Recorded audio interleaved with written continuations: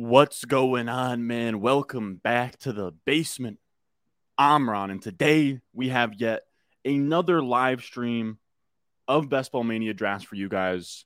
Just a heads up for anybody out there that does not know, for the entire summer, all the way until that first Thursday night football game, we are going to be streaming 9:30 a.m. Eastern every Thursday morning. We're going to be doing a draft solo where I can just, have a nice intimate time, me, you guys, and then we'll have on Jakob Sanderson on the other side for a second draft. He's a really sharp dude, someone who I enjoy drafting with, bouncing ideas off of. But how are we doing this morning? This is something we're doing this off season where we stream every Thursday morning, 9:30 a.m. Eastern. And I figure while you guys are kind of like working or, busy, you can kind of just have it on in the background. And it'll be kind of good background noise as we kind of navigate the streets of Underdog Fantasy. But how's it going? Anybody that's in here, let me know. Say what's up. And just making sure that we got all the links and the stream is all good to go. Everything looks like it should be all right. But how are we? How's everybody doing? It's good. How is everybody doing in here? Let me just see. So yeah, we have this. I think we got tags on this video. Yeah, all right. So everything looks pretty good. How are we? We sound good. We look good. We feel good. We play good. What's going on? We got Kevin in here. Yo, Big Ron. What's going on? It's funny how many of you guys call me Big Ron. I mean, I am a big bull. I'll admit that, but it's not like you guys have seen me in person. We said would be dope if we got some thoughts on Breece Hall. That's the player that I really want to talk with Jakob about because he's been all over Breece Hall. It seems like Dalvin Cook is pretty much on his way there at this point. I think that he's meeting with the Jets today, Dalvin Cook. And we kind of brushed up on it last time with Jakob, and I imagine that he probably feels the same way. And if Dalvin Cook signs and Breece Hall stays as a third-round pick, then I'm not all that interested. But it's very unlikely he stays as a third-round pick, and we like to get a discount. And the thing with Breece Hall is we're chasing a 20-plus point per game upside play here, right? So Dalvin Cook doesn't really hurt his upside case. It really hurts the floor more so, but that's already compromised by the ACL, right? Like the outcomes to his season are that the ACL injury makes it so he's not himself. He can't shoulder a workload. Dalvin Cook doesn't really do much for me there in that range of outcomes. And then you have the high end where Breece Hall is an absolute monster down the stretch. He's efficient. I think if Breece Hall is the same dude we saw last year, I don't see Dalvin Cook taking away a meaningful amount of touches or carries from Breece Hall, price adjusted, if that makes sense. Like a fifth round Breece Hall with Dalvin Cook in that backfield is a bet I have no problem taking. Dalvin Cook is dusty at this point. He's not someone I'm all that scared of. I think that he's just someone who would push the price down on Breece Hall, give him a little bit more cushion to come back to full health, and then his upside case down the stretch of the season is still the same. We got Ray Gillen here. I know that name. We got Brandon in here. What's going on, fellas? Yo, good morning, sir. Everything good? Love to see it. You said you traded your Dak in a second for Deshaun. I think that's probably fine. We got a Germany boy in here. Got to win the league against all the new Barinos over here. Love to hear it. It's crazy. You guys would be shocked how many like international fans of fantasy football there are. You said at the hospital, my baby just got delivered. Oh my God, Jay. Oh my God. I appreciate it, brother. We got Tyler in here. We got Chandler in here. Jet signing Dalvin Cook would be hilarious. We'll get to watch a Zeke Pollard dichotomy with a clearly washed running back getting 50% of the touches over an elite talent. The thing is, I don't think the Jets would have as much allegiance to Dalvin Cook. Like if he's dusted, like last year we saw with James Robinson, Jets traded for him. He came to the Jets, and then James Robinson was washed, and they just stopped playing him, Like Dalvin Cook would still have to be good. Like I don't think that it would be the same situation as Zeke where they have so much money tied up in him that they have to give him all of those touches. What else we got? If you had 1 and 3 overall pick and redraft, 1 quarterback, 2 running backs, wide receiver, 1 flex, who are you taking? 1 and 3 overall pick? But I would take some combination of like Jefferson and Kupp. Sup, Ron, first live stream. We jumping into BBM? Yes, sir. We're going to jump into one in a second. Ron, any changes around zero RB these days? In the past, it might have been stronger because you were zigging other than zagging with the strong RB climate. Now it's strong wide receiver climate. Yeah, I do want to make a video. kind of on the climate right now because it is very interesting. Like I wanted to show you guys. I don't know how I'm going to structure this video, but it's something that I might as well show on here before we hop in a draft. It is very interesting. Where was I looking up ADP? Damn. So I could get in trouble for this. All right. So everybody keep this under wraps. All right. Fantasy Mojo and FFPC are really annoying with like posting screenshots and stuff. But I wanted to show this. Okay. So I had that chart. Remember, I had that chart that showed like how many 22.5 plus point per game running backs we have every season. So let me look up that chart real quick on my profile on Twitter. And I'll share that screen in a second. Let's sort of, I just want to make sure that we're all sort of set up here. I'll share my screen. Hopefully I don't expose myself. I don't think I'm going to, but I think we'll be all right. All right, so let's share this real quick. That's not quite what I want. All right, so like here's the thing. All right, so where's this tweet I had? So this is what's kind of interesting here is if we look back to here, we've had dry spells like this before with the running back sort of climate, right? Where we see here like right now from 2022 to 2019, right? So 2, 1, we have 3 legendary running backs in this span, 2019 to 2022. From 2012 to 2015, there was a similar dry period. I think it was just because there was a bad crop of rookie running backs, but there's a similar dry period here. And we saw some pretty extreme ADPs. Now, again, I don't want to blow up their site here. So give me a second, but I do want to show you guys like what a draft board from like that. So pretty much like 2012 was awful. So 2013 was kind of an overreaction, or not an overreaction, but just kind of a reaction to what happened. So again, remember, like 2012 was a terrible year for running backs. And if we look at like, I'm just going to pull up like one random 2013 draft board in like a high stakes main event league. So this was drafted September 6th, 9 a.m. A random draft. But like you guys are going to see, or no, am I an idiot? Was it 2014? There was one of these years where draft boards looked like they do right now. And it was like way before their time. Was it maybe 2015? Let me check real quick. Main event on September 11th. Nope, not what I'm looking for.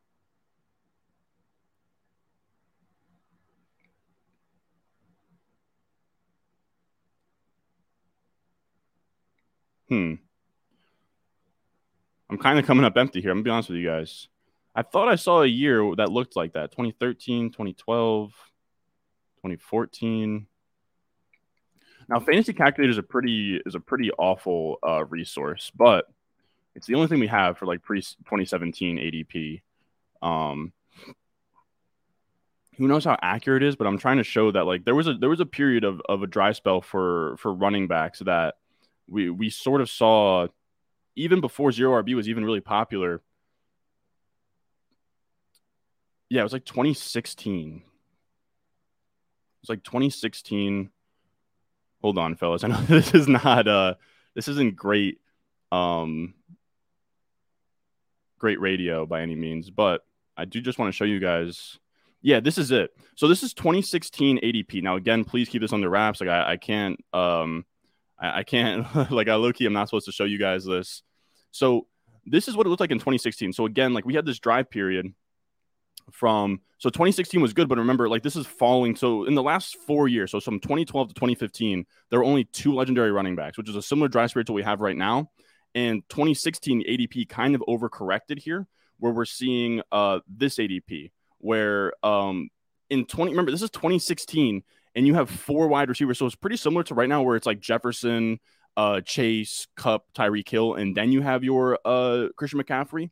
The market reacted pretty similarly. So I think it's really interesting to kind of look through this and kind of see what the lessons were from this season, because this is like, again, this is 2016 where first round running back was everything.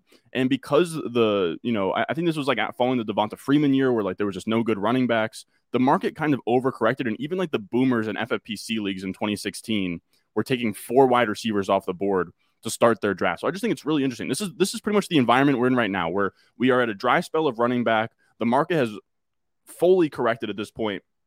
And you have people who have been drafting running backs in the first round all their life, more comfortable than ever to take 4 wide receivers up top. And it's why I think, like we've always talked about this.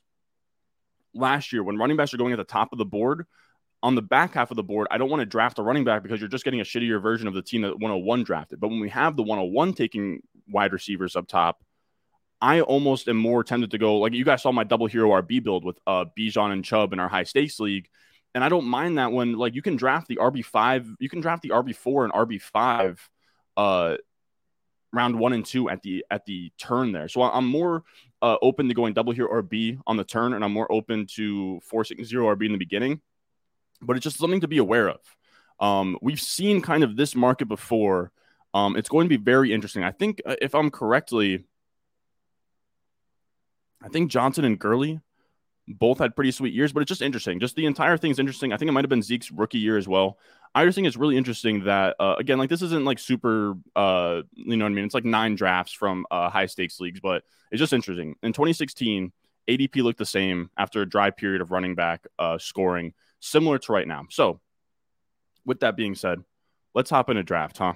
Let's hop in a damn draft. Now, if you are new here, make sure you check out Underdog Fantasy. Underdog Fantasy is the best platform out there to play best ball. They have Best Ball Mania. They have the puppy out. They have a bunch of good stuff. You can draft a team. You don't have to worry about it. They set your lineups for you every week. There's no trades. There's no waivers. There's nothing. You draft a team. You have fun. And it is the best way to get ready for your home league, where you're going to see some pretty crazy values in your home league where, you know, you've been drafting second round Chris Olave, or you've been drafting like third round Calvin Ridley, and then the 5th round comes around and Calvin Ridley's there in your ESPN home league, and you're like, damn, this is wrong, right? The market is efficient on Underdog because there's money on the line in every single one of these drafts.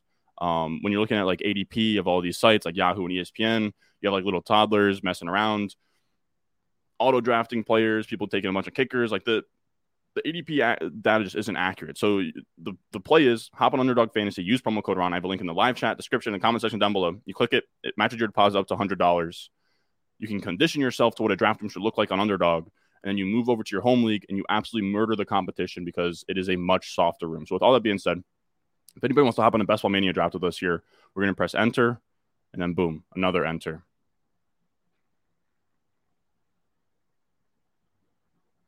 So just got in here. Is this a Bijan approach? I'm not quite sure. We got Brock in here. What's going on, brother? You said you got AB at number 3 back-to-back in 2015 and 2016 in my home league. Redraft got D-Hop in the second in 2015. Easy league win. They had like 3,400 combined yards and 20-something TDs.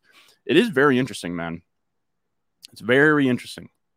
And people don't like Antonio Brown was going like first overall some years. Like they're like pretty much like after AP and Jamal Charles, and you had that gap between them and then like your Le'Veon Bells and David Johnsons and Todd Gurley's, there was a dry period where you're pretty much just taking Antonio Brown or Gronkowski up top, which is pretty crazy for a period of time where like 0 RB wasn't even a thing yet. Like I'm not even sure when Sean came out with the 0 RB article on RotoViz in terms of the date. But what we got? You said there's been a dry period for RBs, but I don't think the RBs now are as talented as RBs back then, at least among the young running backs. It is a fair point. It's a fair point, but I think Bijan's as good as any of them. But I agree with your point with the rest of them. The young crop right now, all of them are like injured or in weird spots. I do think you could say JT. I think in terms of like young talent, like JT, Bijan. But I mean, you're right. After that, like Swift hasn't lived up to expectations. Dobbins and Akers have been hurt. Like you really need draft classes to come up big. And that's why we saw like after 2017, we had like another running back renaissance there. And I think it's just kind of the natural swing of things. We will get one again. I really don't believe that we don't ever see a legendary running back season again. I know I sound like I'm out here hunting for Bigfoot, but I think we see one soon. It would be extremely irregular to go much longer without another dominant season. And I know you can make the case that like, teams aren't feeding their running backs the same workload as before, but teams are scoring more points than they've ever had. And things always swing back and forth in the NFL, I think. Also, we got the 4 spot, which is like maybe my favorite spot to draft out of right now. So this is very fun. Feel free to ask me, any questions, anything. I'm all yours for the next hour or so. I will say, I continue to try and fix this. All right, so we're on the clock here. Give me Cooper Kupp. I've been taking a lot of Cooper Kupp recently. Like this 4 spot, if McCaffrey goes or running back goes, like Kupp to me, I like Jefferson and Chase just because I think the floor is a little bit better just because they're younger. Like there's less risk of them sort of falling off. Both of them have better, like much more stable offenses that you can sort of count on pass volume. Stafford's a little bit more of a question mark. Kupp's like age is a little bit more of a question mark. But in terms of week 1 projection, Kupp is maybe the wide receiver 1 in week 1. But what else we got in here? Feel free to ask me any questions, whatever you guys got. You said you traded Godwin straight up for Christian Watson. I would take Watson over Godwin. Cook signs with the Jets. What does that do to Breece Hall's value? I addressed it at the top. I think you move his median outcome, right? His base case. You move that down a little bit. But I still think the upside is there. And wherever his price ends up post Dalvin Cook signing, I'll likely be all in if we get more discount on Breece Hall. I don't think Dalvin Cook's all that good. I don't think the Jets would have the same kind of investment that like the Cowboys did with like a Zeke and Pollard situation. I still think your outcomes are Breece Hall bust because he's not the same after the ACL injury, which doesn't really change with Dalvin Cook. And then he's a monster because he returns back to his previous self by like week 6, week 7, week 8. And he's a monster on efficiency, and he's just so good that the Jets have to give him the ball. We've seen the Jets go out and make a trade for James Robinson and then play him, and then he wasn't effective, and they immediately, started playing Bam Knight over him and Ty Johnson. So I don't think this is a team that's going to sink money into Dalvin Cook. And if Dalvin Cook isn't good and he's not playing well, I don't think that they are going to just ram him into the ground because of an investment or like whatever his 1-year deal is going to be. If he signs today. You said you play with a bunch of 40-something-year-old men and they clown me for taking a wide receiver at 103. First one I'm catching live. Welcome in, James. We got Chris Diaz in here. What's going on, brother? We got DWB Mania in here at the 2 spot. Kaboom 90. What's going on, brother? You say, did I win this trade? You gave Carr, Keontae. Good Lord, this is a dusty trade, man. I don't know, man. That's a dusty ass trade. I would be inclined to go. I'd be inclined to go Rashad Whiteside, but it's really close. Jets might play slower with Rodgers, though. I think they will, but they're going to be more efficient. They're going to move the ball more. Then the defense is going to give them some short fields too. And as far as talented as JT, what the hell, Brock? 2021 exclamation point 3-9 was about as good as you can. Without catching. 2021 exclamation point 3-/9. But nothing really weird going on in this room right now. Bijan at 5, sort of putting his nuts on the table. Tyreek slipping down to 7 is a little bit further than I've seen him go. I would be ecstatic if I could get Tyreek Hill at 7. But yeah, nothing too crazy. Garrett Wilson at 10 is a little bit wild. JT at 13, a little bit wild. Saquon still off the board, or still on the board despite signing that 1-year deal. Just like such a weird deal that he signed there. It's like pretty much the franchise tag.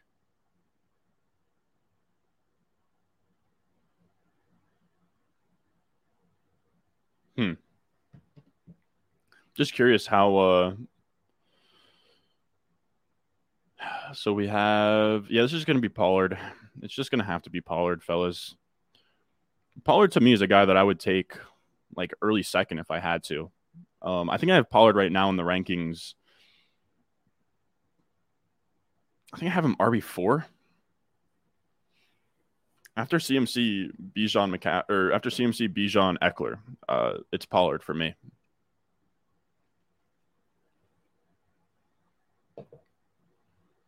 What else we got? You said, would you say 0 RV? I'm not sure I get the joke there. You got good morning. What's going on, Angel? What's going on? Good morning, brother. Well, Dalvin Cook on his way to the Jets if he signs. I feel like would you say 0 RB is still viable? Yeah. I think so, but I think it's more viable in this area of the draft. Like in a perfect world, like in a home league, I think you can pull it off where you get like Kupp or Chase or Jefferson here, and then like Olave comes back to you, and you can kind of run it that way. Maybe come back around, take T. still very much alive, but it's weird this year because 0RB used to be a counter to like early, like somebody taking McCaffrey at the 101. But now it's more of a counter on like the running backs you can get towards the back half of the first round. So we're looking at Hurts, Metcalf, Andrews, Jacobs, Hall, Debo as well. Let's go Andrews, I think. Like, I'm not crazy about it. Dude, I got to be honest with you guys. The early third has been absolutely brutal this month. Like, I don't know what it is. It's been like the last few months it's felt like, but it's been absolutely brutal. Like, there's nothing here that I want to take, you know? Hold on. I'm just trying to figure out.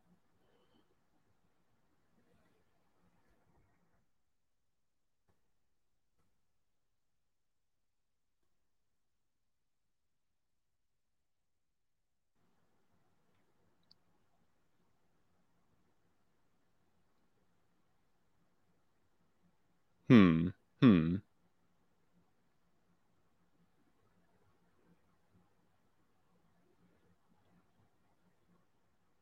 Yeah, so there's no way. I wanted to make the comments. I wanted to make like when I pull up a comment, it's like taking up so much of the screen, but I think we'll be all right. So what are people saying in the chat here? I think Izzy's still the favorite to be RB2 on the Jets. Without Dalvin Cook there, he would be my guess, but it's really close. It's really, really close. Like, I'm not sure. It's tough to say. I sort of cooled off on them cutting Carter. I think they probably come into the season with 4 running backs. Travis Dye on the practice squad is probably the way that ends up, but I'm not sure. I think early on they probably just sort of default to Michael Carter, but like after that, I don't know how long that lasts. Which rookie wide receiver will have the best return on their ADP? Quentin Johnston. He's going way past the other round 1 guys. It doesn't make a ton of sense to me. Shout out Cheswick for holding it down, going 3 straight running backs here.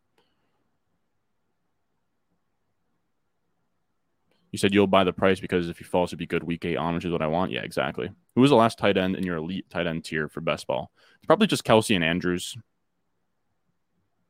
You finally passed on Bijan. Ron, you made a smart move, my friend. Keep an eye on Algier, though. this fucking guy.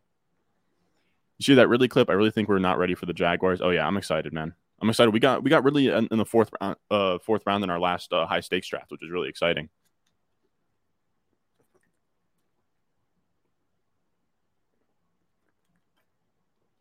Trying to see anything else. Wow, that's actually a late slide on Hurts, man. Dude, if Hurts made it to that AJ Brown drafter, I know you just said over 200 drafts first AJ CD start, dude. If you got Hurts to come back to you there, holy shit, you were very close.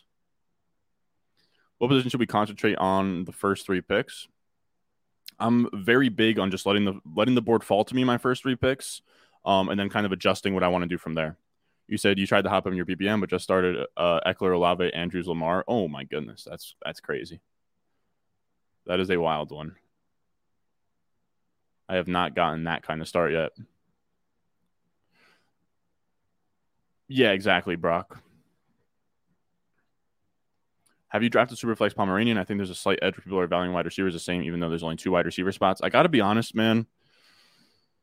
This might be a bad take, fellas. This really might be a bad take. I just don't care for Superflex redraft leagues.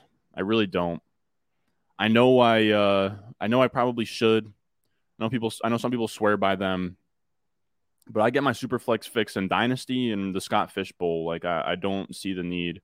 Like I'm very cookie cutter with my redraft leagues, man. Like in redrafts, like I just please.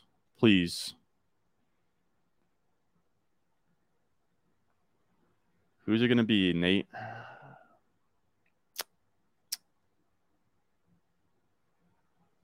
I have one player I would really like, brother. Oh, we got Lamar to come back to us. Oh, that's a beauty. So our start through 4 here. Cup, Pollard, Andrews, Lamar. Come on. I mean, that's just too good. That is just too good, man. My goodness. Debating.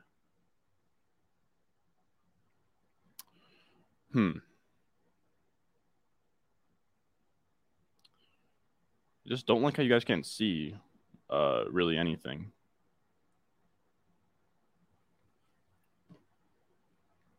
Wow. Lamar coming back to us is sweet. What do we think about that, fellas? What the hell do we think about that?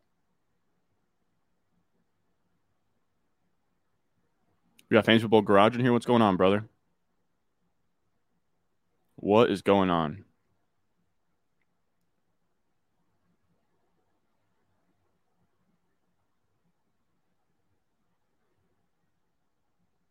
All right, so this is a nice start through 4. I don't know what I want to do. Are we really going to take Christian Kirk, man?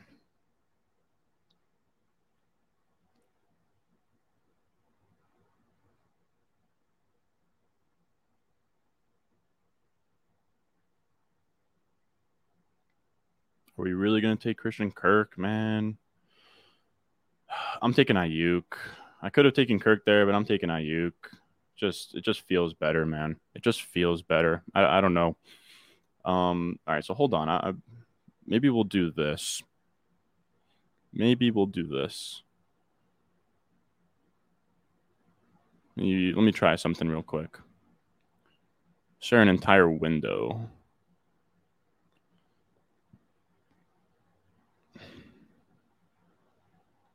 What the hell, buddy?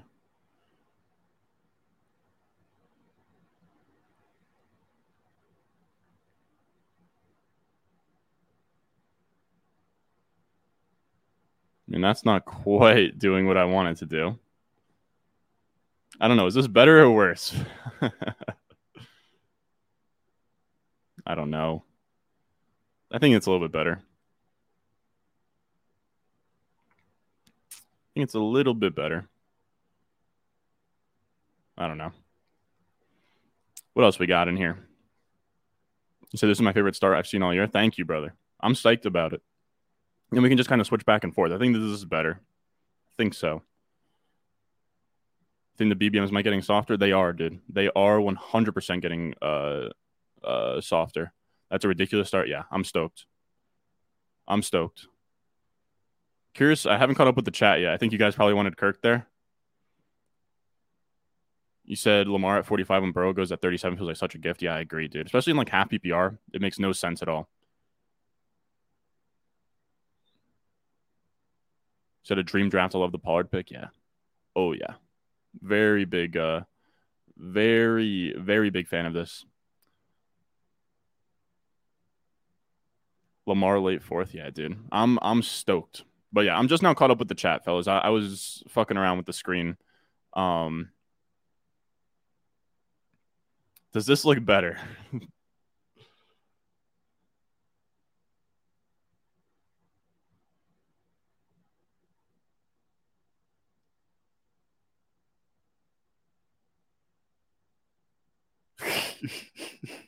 This is so dumb. All right, brother. If you drop one more of these like whack predictions of like Bijan getting hurt, like you're getting banned, bro. Like shut up. I'm done hearing about you saying when Bijan's getting hurt. Like it's kind of whack, man. It's kind of whack to like root for a player's injury. So I'm begging you to chill out.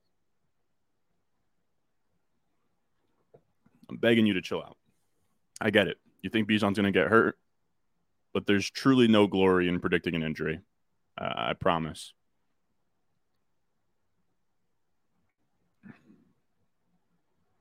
Yeah, dude, that Akash thing was hilarious, dude. That Akash thing was so fucking funny, dude. Akash had like a tweet. He's like YZR Fantasy on Twitter. He had a tweet that was like, she doesn't want a guy who plays games, and he's like me, and it's like a picture of Kadarius Toney. It's something like that, and it got like thousands of likes on Twitter, and Kadarius Toney DM'd him.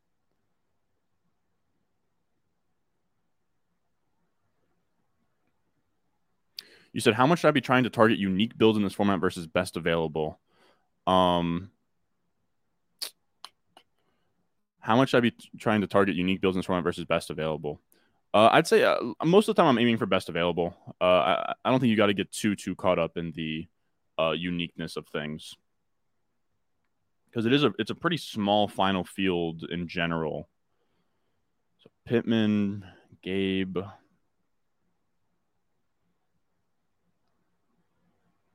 We're going to take Gabe here. I just want a piece of a better offense. I was going to take Pittman, but I think you can kind of make the case for Gabe over Pittman, especially in best ball these days. Psych.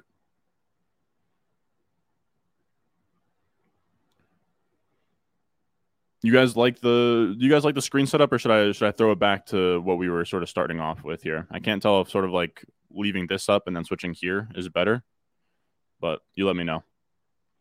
What's the biggest fantasy whiff you've ever made? Probably being super high on. I was a very big fan of Terrace Marshall coming out. It's probably one of my biggest misses. I would say Terrace Marshall and Darius Geis got me good. You say you're just waiting to run it back in the basement championship. I thought I was going to say something. I thought you were the guy who won it last year. That was a fun league. We'll definitely do another tournament like that. They're annoying to host, but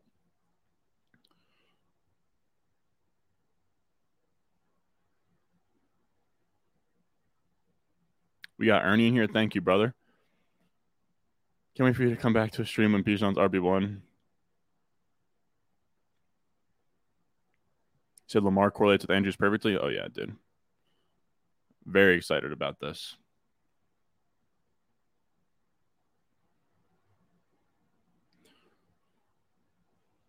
Let me know, fellas.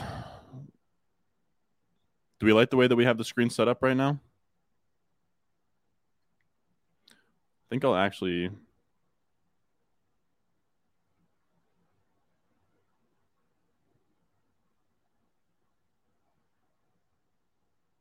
I don't know. I don't know. I think this looks okay for now. All right, so now we're on the clock. Would have loved this Pitts value if we were in the market for Pitts, but let's just go Burks here. I'm starting to come around to like the 7th round Burks value.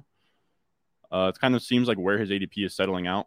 I'm down to just kind of stack up this wide receiver room. This is kind of just going to be like a true hero RB build of something like 2682 or like 2592, something like that. But I figure we might as well hammer wide receivers while we can. Yeah, uniqueness tends to happen regardless. Like every draft room is different, you know. But yeah, I agree. You definitely don't want to. Definitely not best available across the board. You definitely want to be mindful of kind of positions and scarcity and what you can get later, and kind of go through the 2v2s. I got Pollard over Olave. Dude, I got Pollard. I love Pollard. I was talking about it earlier, but I'll take Pollard in the early second, man. I'll take Pollard in the early second, no problem. No problem. We're looking through. Nothing too crazy sticks out to me. Guy stacks Tua with Tyreek, but he takes Tua. Like, this is like stacking the Phyllis. This is reaching the Phyllis stack, which is probably not the play. Like, he could have pushed Tua around this turn pretty easily. Could have added Kyle Pitts to this team, like 10 picks past ADP as well, which is probably where I would have gone if this was my team. But hey, I've got Tony at 106. Yeah, he continues to slide. I'm not sure.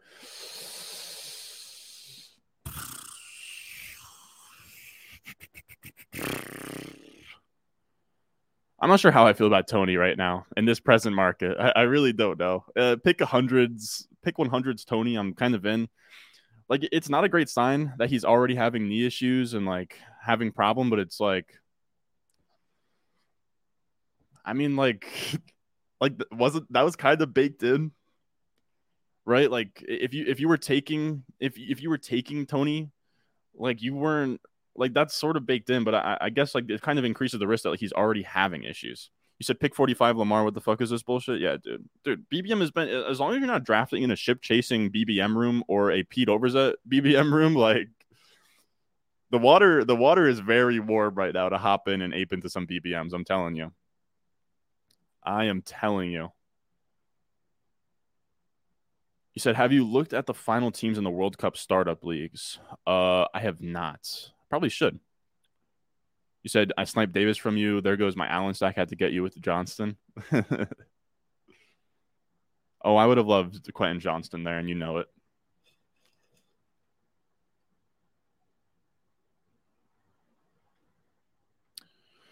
Yeah, I got to be honest with you guys. Like, Tony is interesting. Tony is very tough. Like, let me look through the list of wide receivers right now. Like, if we look through the list of wide receivers, like, so Tony's here. I'm probably taking Bateman over him. I think I'm probably taking Thomas over him.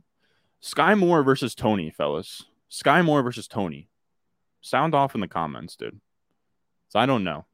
I think I'd probably put Tony between like JMO and Boyd here. Like, I think I probably move him down here. Like, but as soon as Tony gets to like pick 100s, I think he's probably a fine pick. No? So it seems like Swift is falling after the penny reports. Is that what this is?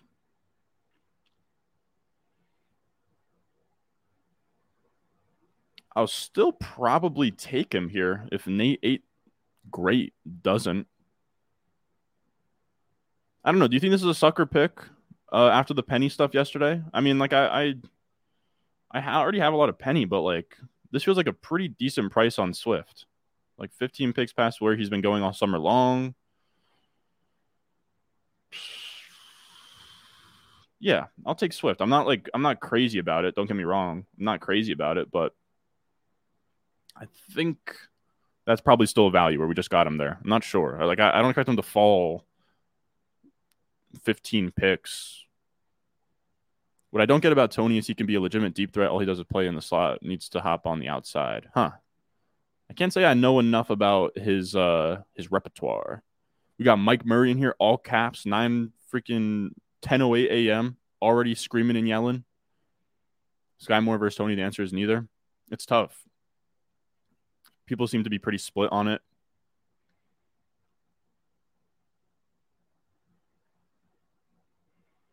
Pigeon, what the hell is this, dude? What the hell is this, bro?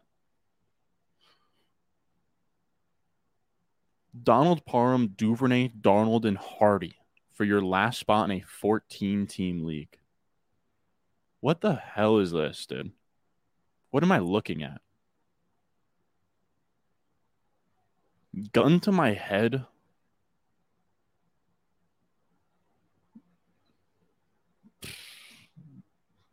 Gun to my head, Devin Duvernay, but I don't know.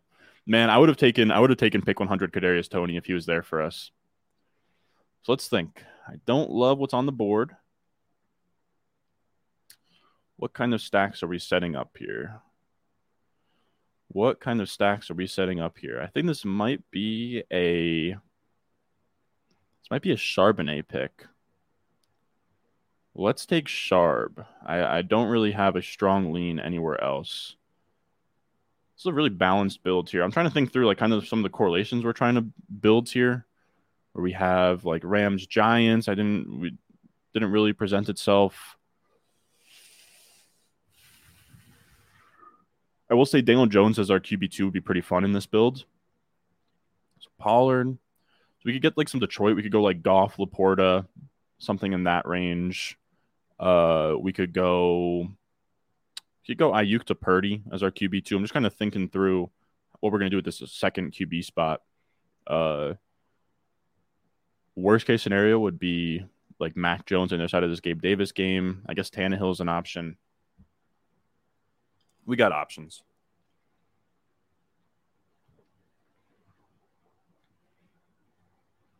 So don't roast me for drinking coffee through a straw, bro. I'm that guy. People are saying Swift was catching passes in practice. Okay. The issue, I don't even like Swift. I haven't been drafting a ton of him. It's just like, I don't think they're going to use running backs in the passing game, no matter, who the guy is back there.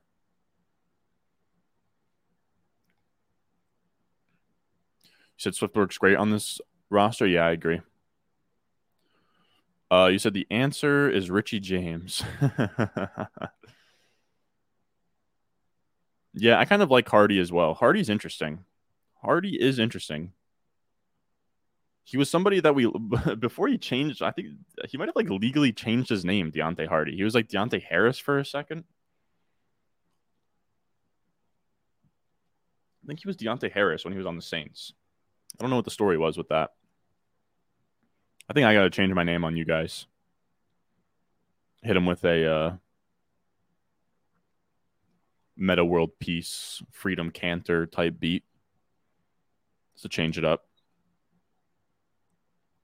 Hardy is interesting though. He was fun on his per route stuff was really strong on the Saints, but that stuff is usually a trap. Seems like kind of a gadgety slot guy. Probably competing with Khalil Shakur for the slot role.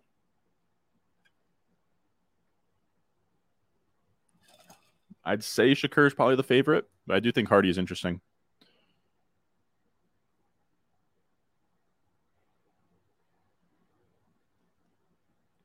Bijan creeping up in ADP or just high in this draft? No, just high in this draft. He's still going like late first at this point. You're telling me I have two first names? I never thought about it like that. I guess Stewart's a first name. I will say the only Stewart first name I know is Stuart Scott or Stuart Little, I guess. But Stuart Little, I don't think really counts. I don't think his last name's Little. Maybe it is though.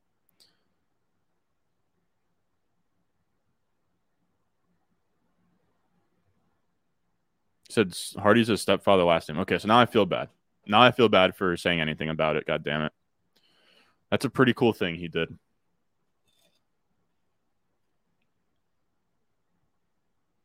Now I feel bad.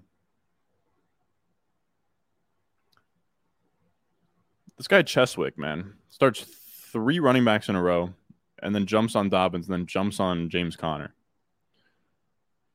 He's one running back away from probably killing this team. I'm going to be honest. Ron Edwards-Helaire. I think that's probably in the I think that's probably the favorite for what I'll change my name to. What position players would you take over AJ Brown in Dynasty? Just took over an orphan and can't justify his scoring with his early second price tag. Probably Lamb, Jefferson, Chase, Bijan, end of list, but I'm not sure. I have to think about it. In a home league, you have pick 9. Are you going with Diggs and AJ Brown? It's tough to say, man. It's tough to say. Those type of questions are always tough for me to answer, man, because I'm always reacting to whatever the board is doing, and I know that's such a cop out answer, but I have my rankings. Patreon.com/Ron Stewart. I'm simply taking the best player in each of the first 2 to 3 rounds and kind of adjusting from there. This is a huge value on Evan Ingram, but we already have Andrews, and I'm not sure it's really worth. Yeah, we're going to take Daniel Jones as long as, of course, the bye week freaking. We're going to go Nico Collins, actually. He's on the other side of our Treylon Burks stack. We get an option to stack Nico Collins with CJ Stroud if we'd like to. Fine with that pick, I'd say. I've never hopped in a Ron BBM. These other lobbies are so much juicier. You said, Ron, what's your percent on Musgrave? It's not high. It's not high. I'll tell you that.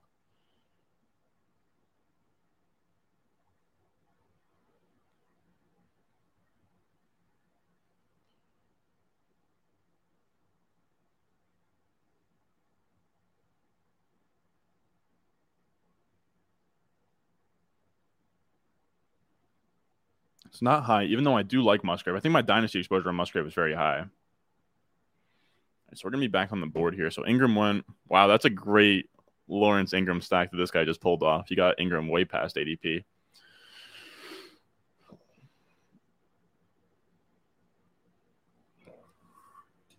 Huh. So Fryermuth goes. He was very much in consideration for me there. Juju, Lazard, Dobbs.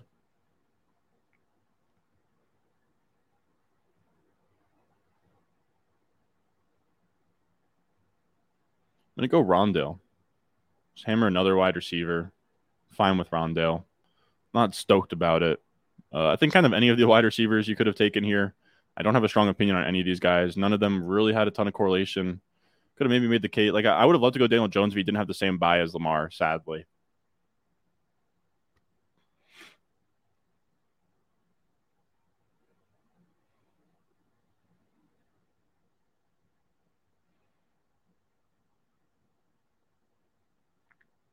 Why just get hit with the Nico? Yeah, man.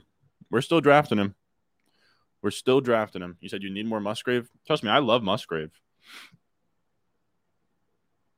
I love Musgrave, but he's like, the thing is, I'm not setting up a ton of Packers stacks, I guess. I don't know.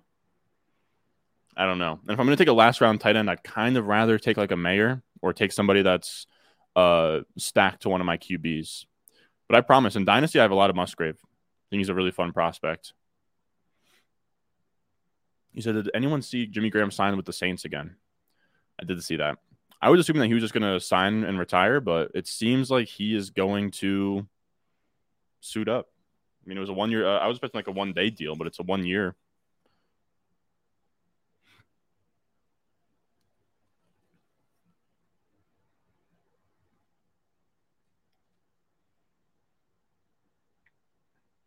When is the last time a rookie tight end has been like top 5 in the position? I'm not sure that's the question to ask when it comes to rookie tight ends. Julie Moore, when is the last time a rookie tight end has been impactful? Because you could ask this, you could say the same thing about wide receivers, you know. Wilson didn't finish top 24. I don't think Amon-Ra St. Brown finished top 24 in their first seasons, but the thing about rookies is they can give you impactful stretches that really matter for fantasy. I know Hawkinson had a couple spike weeks in his first year. I know Evan Ingram was pretty damn good in his first year.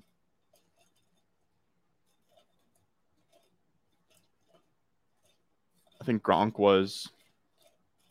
I think Aaron Hernandez was. Aaron Hernandez, bad guy. Bad guy. But also a pretty bonkers football player.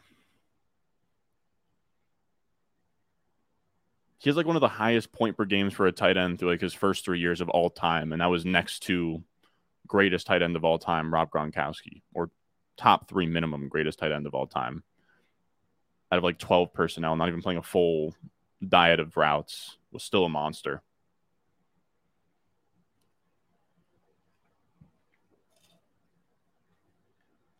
People are saying Juju. I can't get there with Juju, man. Juju's a brutal button to press, I think.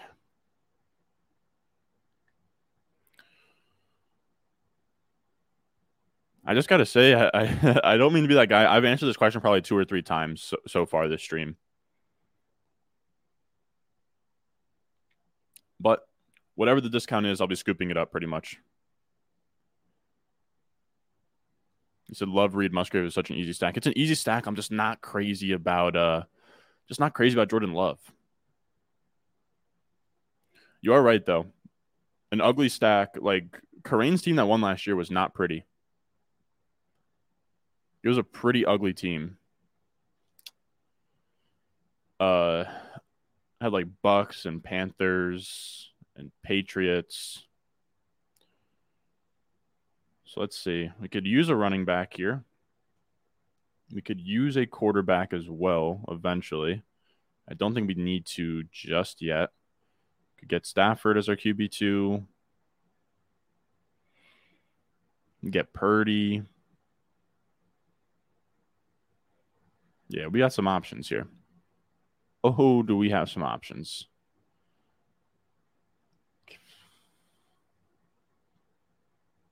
We'll say I'm not crazy about what's on the board right now.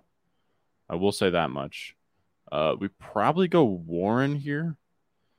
We have like Dallas, Carolina. None of that really makes a ton of sense. Let's go Warren. I'm not crazy about Warren, but we have like, I don't know, Sharp on the Seattle side. Kind of need to bolster the running back room a little bit. I'm all right with it.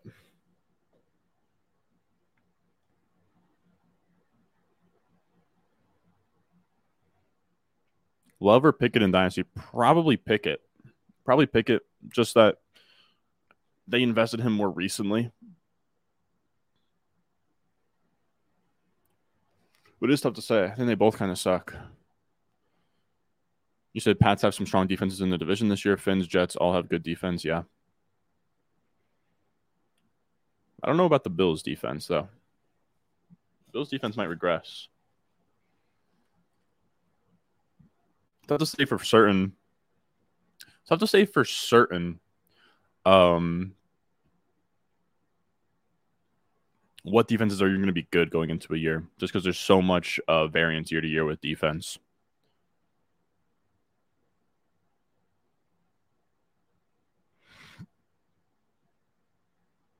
Favorite deep Superflex QBs? Man.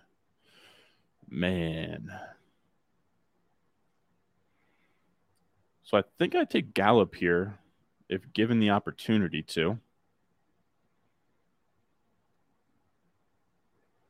If not, I can make the case for Higbee and then see if we can get Stafford to come back to us. Yeah, so of course Gallup goes.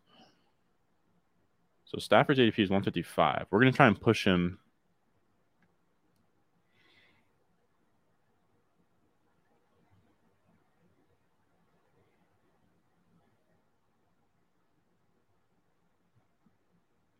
All right, we're going to take Higbee. We're taking Higbee. We're done at tight end. And we'll see if Stafford gets back to us. If he doesn't, I don't really care. It's not a big deal. We took Higbee to set up the double stack to Stafford, but again, we'll see. You said Crane's team was definitely ugly, which is good to learn from, but a Bills-Bengals stack with some good Panthers probably would have won. This is very true. So just drop my BBM in the Discord if y'all want to check. Plug the Discord now. Yeah.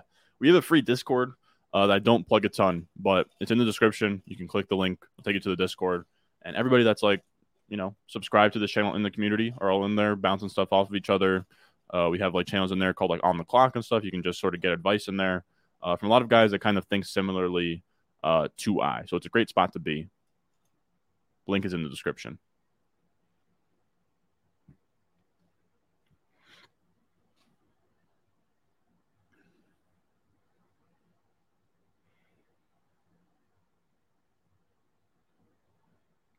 Ron, say it. It's Trey Lance. Yeah, I actually kind of like Jarrett Stidham. It is Trey Lance. Dusty Superflex QBs.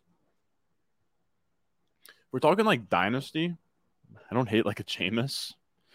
Don't hate Tannehill either.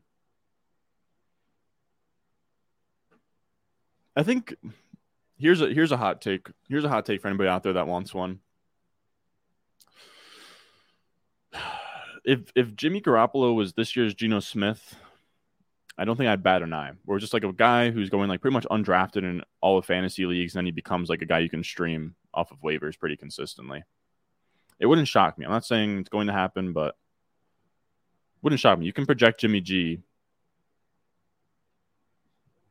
to do all right.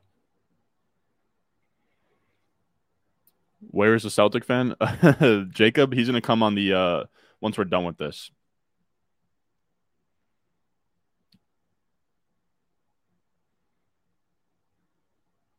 Once we're done with this, Jacob will be in here.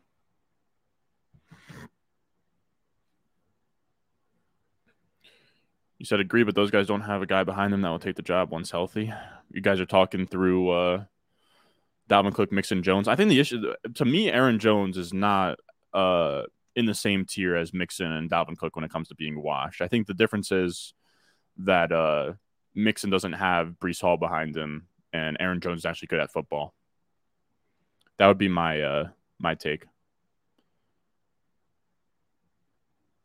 Really? I didn't know that someone did this. You're saying that somebody analyzed the teams and said the Bills, Cincy teams didn't have a super high likelihood of beating Crane? Interesting. Of course, dude, here's the thing. Crane got $2 million for winning. So at the end of the day, nobody can tell him shit. But I think it would bother me a little bit that there's a slight asterisk, But I mean, the whole fantasy community that last year got affected by it. So it's the nature of the beast, I guess. All right, can we get Stafford to come back to us? He should. I don't see anybody on the board who has a reason to take Stafford, but we'll see. Dude, you nearly could have won Puppy 3 with a full Henglad. What the hell is Henglads? You make me. Did I just say a bad word? You like Baker? I don't mind Baker. You said I love the channel. All right, so let's go Stafford here. All right, so there's Stafford. Now we are done at QB and tight end. All right, so this is a pretty fun team. This is a very fun team. In a perfect world, we get some Giants and some Dolphins. So let's like Rams. Is there anything else we should stack with Stafford? Do I think about stacking with Stafford? Fellas, I'm not taking Puka Nakua. I hate to tell you. But he's just not going on my fantasy teams. And I dare him to prove me wrong. I would love to be wrong about Puka Nakua, but I cannot quite get there, fellas. I cannot do it just yet.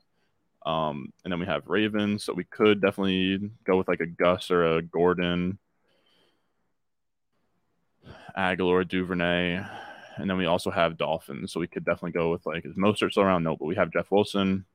All right, so things are looking a-okay, I would say.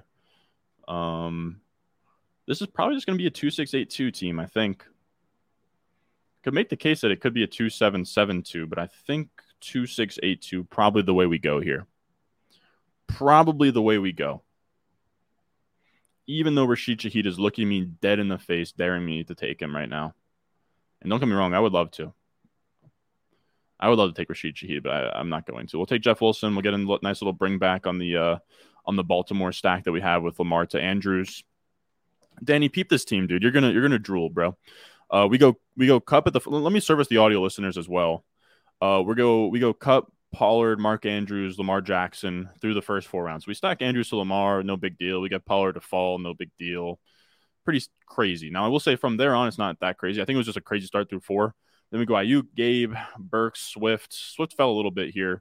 Charbonnet, Nico Collins, Rondell Moore, Jalen Warren, Tyler Higbee, Stafford. So we get Stafford to Higbee and to Cup. We get Lamar to Andrews.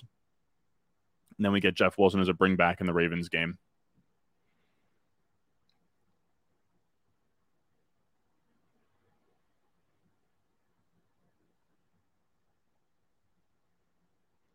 The channel 6 point, does that warrant paying up for the big 3? Others, I'll probably take the discount and take Burrow or Jackson. You could probably just take the discount. You don't really have to.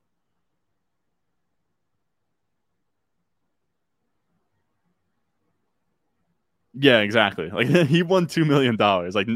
Like no one could tell him anything.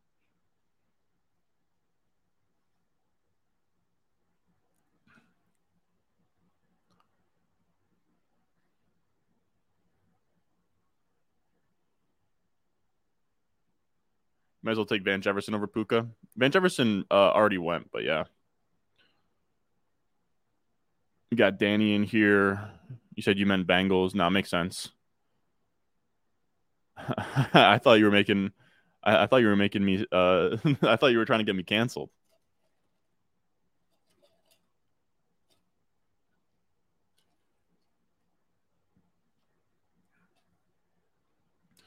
Nah, I'm manifesting, bro. The 3 mil. The 3 mil is mine, bro. Dude, I gotta be like, dude. If I won the 3 mil, it'll almost be bad news for you guys. Like I don't really know. Like I don't know what my life would be if I won the 3 mil or the 3 mil. Probably would still do this, but I don't think I would. I don't think I'd post as many videos as I do. I'm not sure though.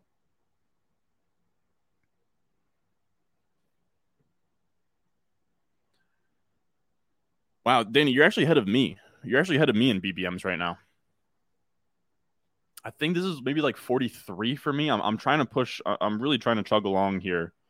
Um, I got too like sidetracked with all of the puppies and the poodles and the Pomeranians to the point now where this is BBM number 45. So I'm a little bit behind here. I'm not gonna lie.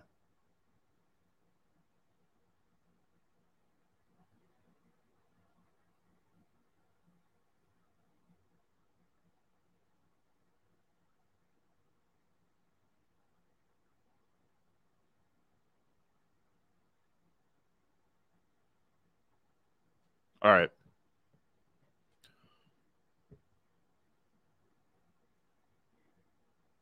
Now's our time to shine.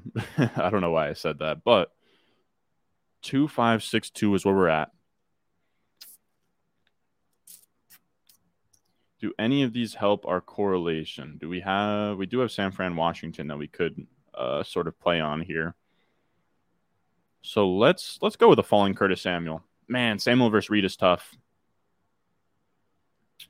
Samuel versus Reed is tough, but I'm gonna go Samuel just because we have some San Fran correlation there. Honestly, a coin flip to me. Both of them were pretty big values there.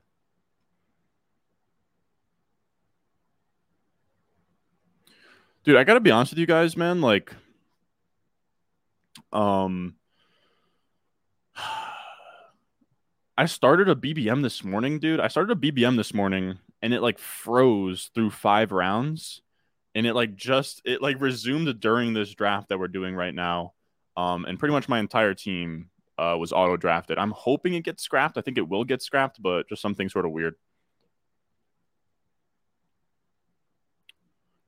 You said you're going on a press tour, then becoming a thought leader. Yeah, I did. I'd go on a press tour. Maybe go to Disney World.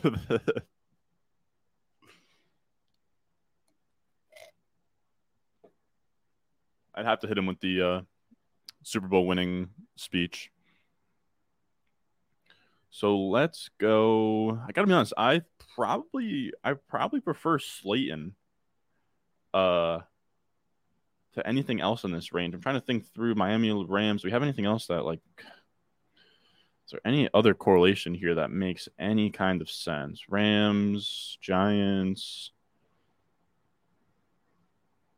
Let's go Slayton, I guess. I'm not crazy about Slayton, but he's someone that could have a spike week as a bring back in that Rams game. I feel sort of fine about it.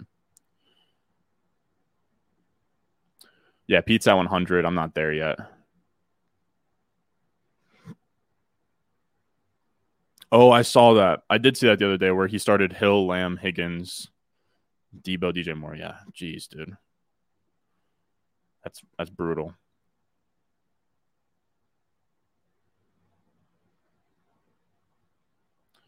You only have one BBM entry done so far, Chris?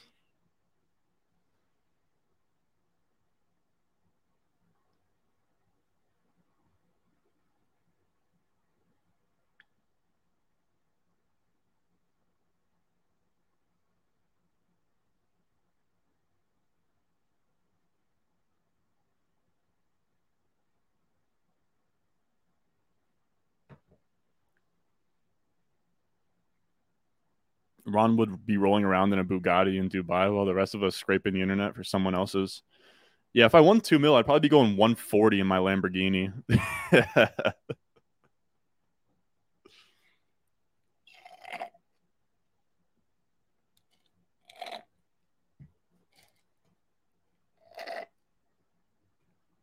Got coffee all over my face.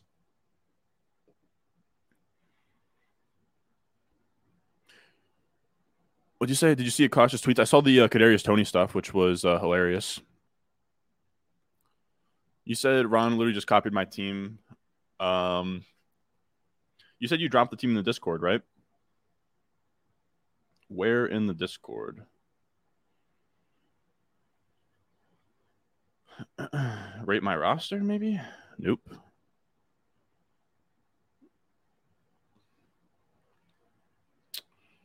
Chris, I think you're underselling yourself, man. If you're watching a lot of the streams me and Pete do, probably better than a lot of the user base. But I do get like if I didn't, if this wasn't my job and I could justify the money I spend, I'd probably just hang around and do the no rake low stakes contests and just blast off from user. Wow, so we have the same freaking team, Rohan. By the way, I don't know how to say your name right. Rohan? Let me know if I'm butchering that. I have a channel named Underdog Drafts. Yeah, this is a really similar team, dude. Lamar Stafford up top. You also took Slayton as a bring back. That's a fun team.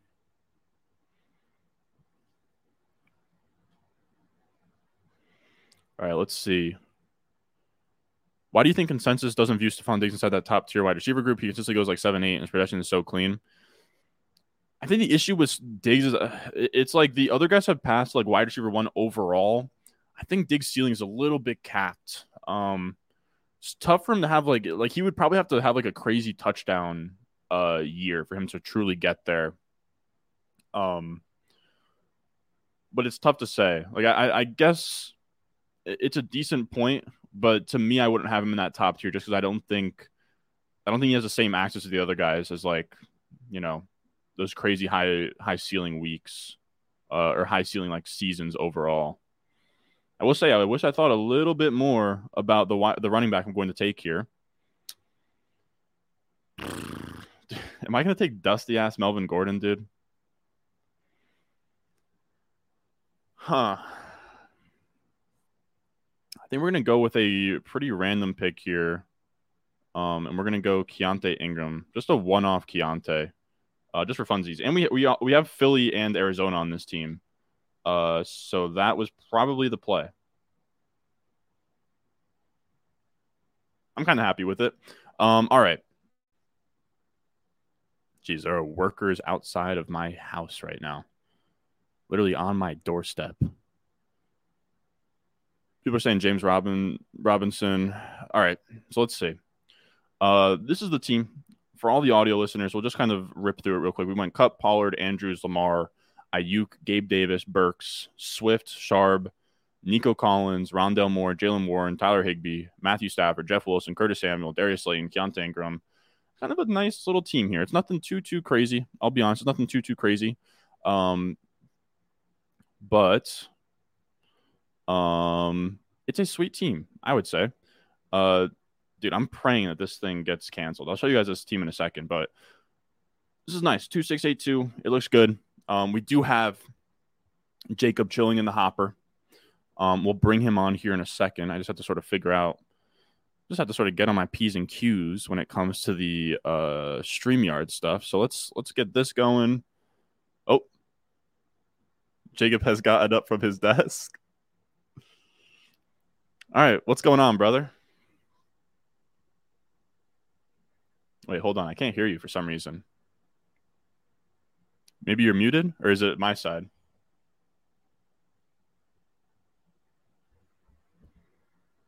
Improvement? Oh, there you go. Can you hear me now? What's going on? I think I might have been muted. My bad. As soon as you were about to bring me in, I was like, oh shoot, I have a fan on. So it's just gonna be like the entire time on the stream. So I had to go shut that off. Apparently my mic was muted. So a bit of a mess your this morning, comfortability. I guess. Yeah. I was gonna say, man. Mess, but... I was gonna say I wanted to before we hop into a draft, I wanted to see if I can pull up this draft board, but this best ball draft you did last night. Yeah, the NFC one. Yeah, that was fun. That was during the ship chasing episode. I figured I would pop in. This was like my dream format. Like when I saw they were doing a 34 round draft, I was like, hell yes. Like it's funny because Pete even called it out on the show. Like there was one point where I snap picked Keyshawn Vaughn and Kyle Trask, and Pete was like, he would snap pick Keyshawn Vaughn. This is the wet dream format for a Dino Virgin, and it was like it was rude but true. Yeah, that is exactly why I joined this draft, because I was like, this would be a good format for a Dino Virgin. But yeah, I was at 12. The ship chasers with the 8. So in this third round reversal, PPR, best ball, 6-point passing touchdowns. Otherwise, it's kind of the same deal. So I started out pissing with a nice stream off the rip. We had AJ Brown, Garrett Wilson, Chris Olave. That Chris Olave pick, of course, being the 301. Hawkinson, Christian Watson. And Hawkinson's what I wanted to ask you about. Yeah. Hawkinson was surprising to me. You took him, like 412 here? 412. You took him over, like, McLaurin. You took him over DJ Moore, who in your rankings is pretty high. And I feel feel like you might have had in your rankings for a little bit, like even like Pitts, Kittle over Hawk, or like maybe Pitts over Hawkinson. I'm Yeah. not sure. So I'm curious, Yeah. like, have you sort of come around on him, or is this just kind of like a mix in? No. I've not really come around on Hawkinson. Part of this is just that he is, I think, a much better pick relative to Kittle and Pitts in full PPR than half PPR. Like, I think that's really the case.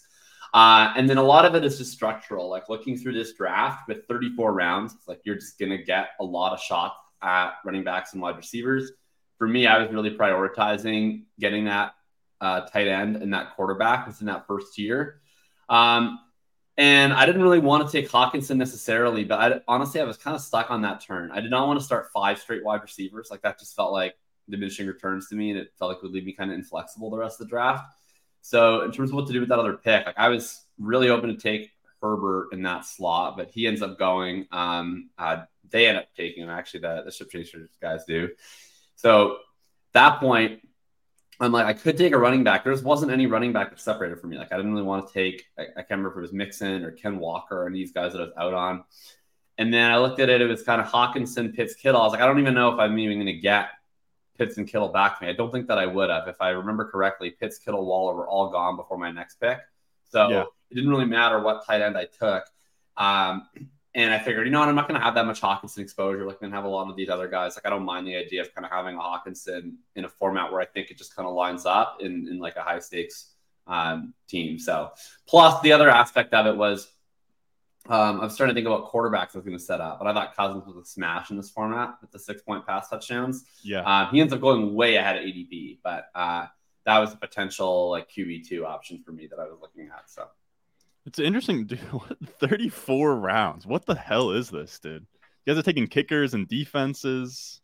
Yeah, you got to fit in. That's the crazy part. Like, so it's the lineup is 1 quarterback, 1 tight end, 1 kicker, 1 D, 2 running back, 3 wide receiver, 1 flex. So the kicker and defense become onesie positions. So you really need the way it works is you have 32 kickers, 32 defenses, and it's team kicker. I love that about NFFC too. Yes, that is nice. So 32 kickers, 32 Ds, of course, 12 teams. So realistically, you're going to get 8 teams that are not going to get a third of one of them, or less than 8. But then it's that subset of that 8 is going to wind up getting 2 of both. So I wound up getting 2 defenses. I could have actually had free kicker, free defenses. I could not turn down Jaden Reed. I thought he was like an outlier pick where he ends up coming to me. So I ended up sticking on 2 defenses, which were Miami and Cincy. I had I think 1 defense left or 2 defenses left that I could have taken, and they were both like horrendous. And I don't know, maybe I'll come to regret that pick. But I was like, I don't know if this defense adds that much. It was like, I think it was like the Texans was the only defense I got to take in. And I was like, I don't know how often they'll get in my lineup. So wound up going away from them. We got 3 kickers. It hurts my soul really to see. Format. It's like, what is this? 25th round, Clyde Edwards-Helaire? Is this what it's come to? Yeah, I did take CEH. The 25th round. I'll be drafting next Wednesday too in this. I thought the format was really fun. Similar format? That's interesting. Exact same format on Wednesday. Yeah, it's the same. I will say as well, update on the exposures. Clyde is moving down, baby. He's moving down. No longer number 1. No longer number 1. Here's the concern that I have with Clyde. I have several concerns with Clyde, such as his talent. But specifically, if Deneric Prince is like a thing, Clyde's inactive on game day in that scenario, right? Or cut. Do we like Deneric Prince? I don't like Deneric Prince, but he's interesting, right? Like, he catches some passes and he's fast. So he's at least mildly interesting. Let me pull up this player profiler. Pacheco is active on game days, and McKinnon has a role, so he's active on game days. So to me, it's Prince versus CEH for that 3rd slot, and CEH just got passed up by a 7th rounder last year, so why not get passed up by a UDFA? Huh. It would hurt me. I'm actually really overweight Clyde Edwards-Helaire. I have him in this NFFC. I have him in the Scott Fish Bowl. I'm actually pretty invested in Clyde, but I'm trying to wean myself off. Yeah, I'm still taking a decent. I took him in I think I took him in the last NFFC like high stakes one I streamed on like Tuesday.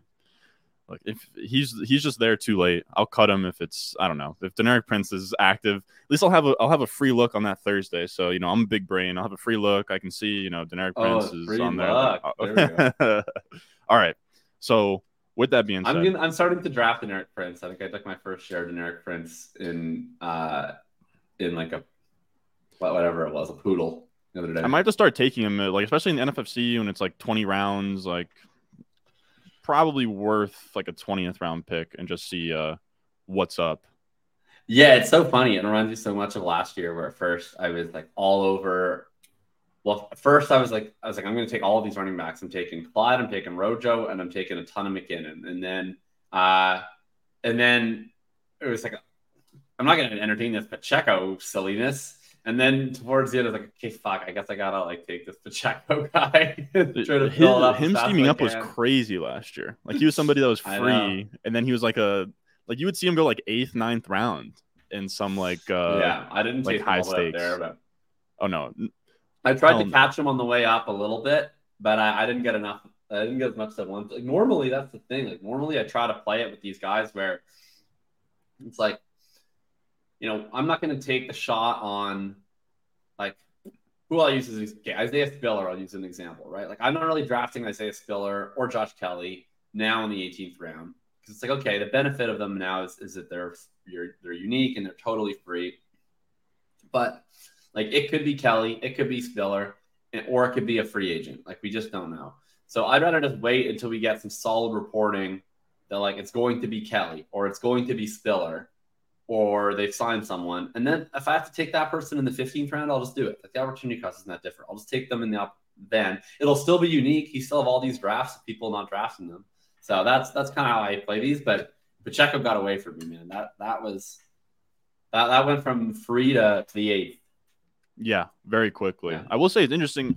I've been sort of adverse to it's interesting that like I don't know, like everybody has seen. I think Sherman did a thread on it, but you see like Olabisi Johnson over Jefferson and all of these like random reports. But it seems like you think there's some merit to kind of the running back reports, at least when it comes to kind of like the ambiguous situations with like the RB3s and that kind of game. Well, I mean, obviously it's never like a certain answer for the whole season, right? Like I think with training camp reports, I think some people take the wrong lesson about it. Like when people say training camp reports are useless, they're like, it's just a lie. It's like, it's usually not like lies. It's just that it's usually the expression of where they are at that period in time. So it's like where you open up training camp isn't necessarily where you end training camp. Where you are in week 1 isn't necessarily where you are in week 10, And the other thing with running backs too is sometimes you have to really look at what the coaches are saying, right? There's a difference between who plays the second most snaps in a backfield when the starter's healthy versus who is the guy who benefits the most when the starter gets hurt. So that's not the same guy. So it's complicated. But yeah, I do think like all things considered, if the guy's going to be the backup in the first week of the season and he's like being clearly treated as the backup through the preseason, like I'd rather take the shot on him than the other guy. If I think the talents are relatively similar, like might be a different case in like the Jets case, right? It's like, I don't expect Izzy Abanikanda to open the season ahead of Michael Carter, but I do think if Breece were to just like not be right off the ACL or were to get injured, I just would rather bet on the talent Izzy to eventually overtake Carter. So I don't care as much about, Carter being listed ahead of Izzy right now. But like the Chargers backups, like I think they both suck. So if they're just, whoever, tell me which one is ahead right now. Like tell me which one you hate more, and I'll just bet on the guy who's ahead right now and hope that objects in motion stay in motion. It's an interesting objects in motion stay in motion. Inertia, I guess, if you will. Yes. Yeah. Man, so we got the 12 spot, man, which is pretty brutal. But I'm curious to kind of see how you want to 2 straight drafts in the 12 for me. Look at that. Chubb at 110, man. So those second round prices won't be around much longer. Well, that's great for the 12, baby. Let's go. Let's go. We're picking 11th now. Oh yeah. Thanks for the 10 spot. I would love if this guy could not go. Take something crazy. Brown Lamb. I'm just gonna take something crazy. Go crazy. Take JT, brother. No, he's not going crazy. Okay, so I think we have some interesting options. Like, I think we can do the Lamb Amon-Ra game stack if we want to. But if we want to set up multiple games, I mean, obviously my like favorite player here is Adams. So I would either do the Lamb St. Brown or I would do Adams. Let's definitely take Lamb. You think if we take Lamb, it has to be Amon-Ra here? No, I don't think it has to be. Like I think I mix it around. Like Amon-Ra is my fourth favorite of these wide receivers, but sometimes I will take him with Lamb. I pretty much only take Amon-Ra this turn with Lamb, but all my In a Amon-Ra's vacuum, are you with probably Lamb, prefer but not all my Adams. Lambs are with Amon-Ra, if that makes sense. In a vacuum, I'm Adams, then Wilson, then Brown. Let's go Adams. You like Okay. that? All right. Yeah, I like that. I've been taking a lot of Adams too. I think pretty much every Amon-Ra St. Brown that I have at that turn is either with Lamb or with Pollard. Yeah, me too. Because I just don't like him as much as Wilson, Lamb, and Adams straight up. So I pretty much only take him when I want to build out that correlated stack. I also like Gibbs so much, and I don't even feel like I need to take St. Brown to get the correlation. Like, can you just take Gibbs at the next turn and take him with Lamb? I think there's some merit as well that like I actually love Amon-Ra St. Brown, but there's some merit that he's probably a much better pick in PPR. Yeah, it is. I don't know. It's like sort of overplayed the whole half PPR versus full, but in a half, I probably prefer Adams. You're saying that you probably prefer Wilson over St. Brown too. I saw you took Wilson. I saw you took Wilson yesterday. I think you took him over what? Take him over St. Brown. Yeah. Yeah. I thought you took him over maybe Devontae too, or no? Devontae might have gone first round in that draft. Devontae went 10th. Yeah, that's what I thought. Devontae went 10th. Lamb went 11th, I believe. So I actually had AJ Brown fall to me at the 12, which is fun because I'm not taking a lot of AJ Brown. I don't really take him at his ADP, but it was fun to get a share of him falling.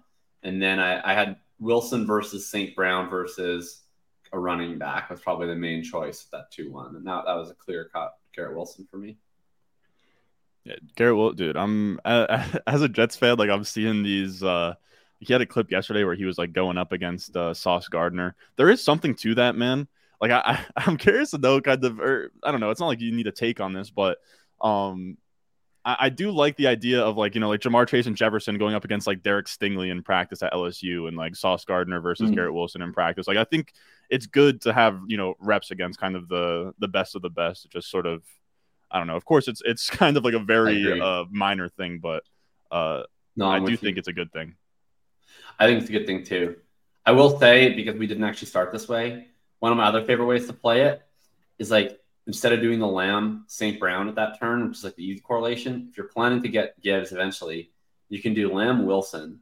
That whole game is on that turn. So you can go Lamb, Wilson, Gibbs. You can come back with, if you're like a sick fuck and you want to take Amari Cooper, you can do that.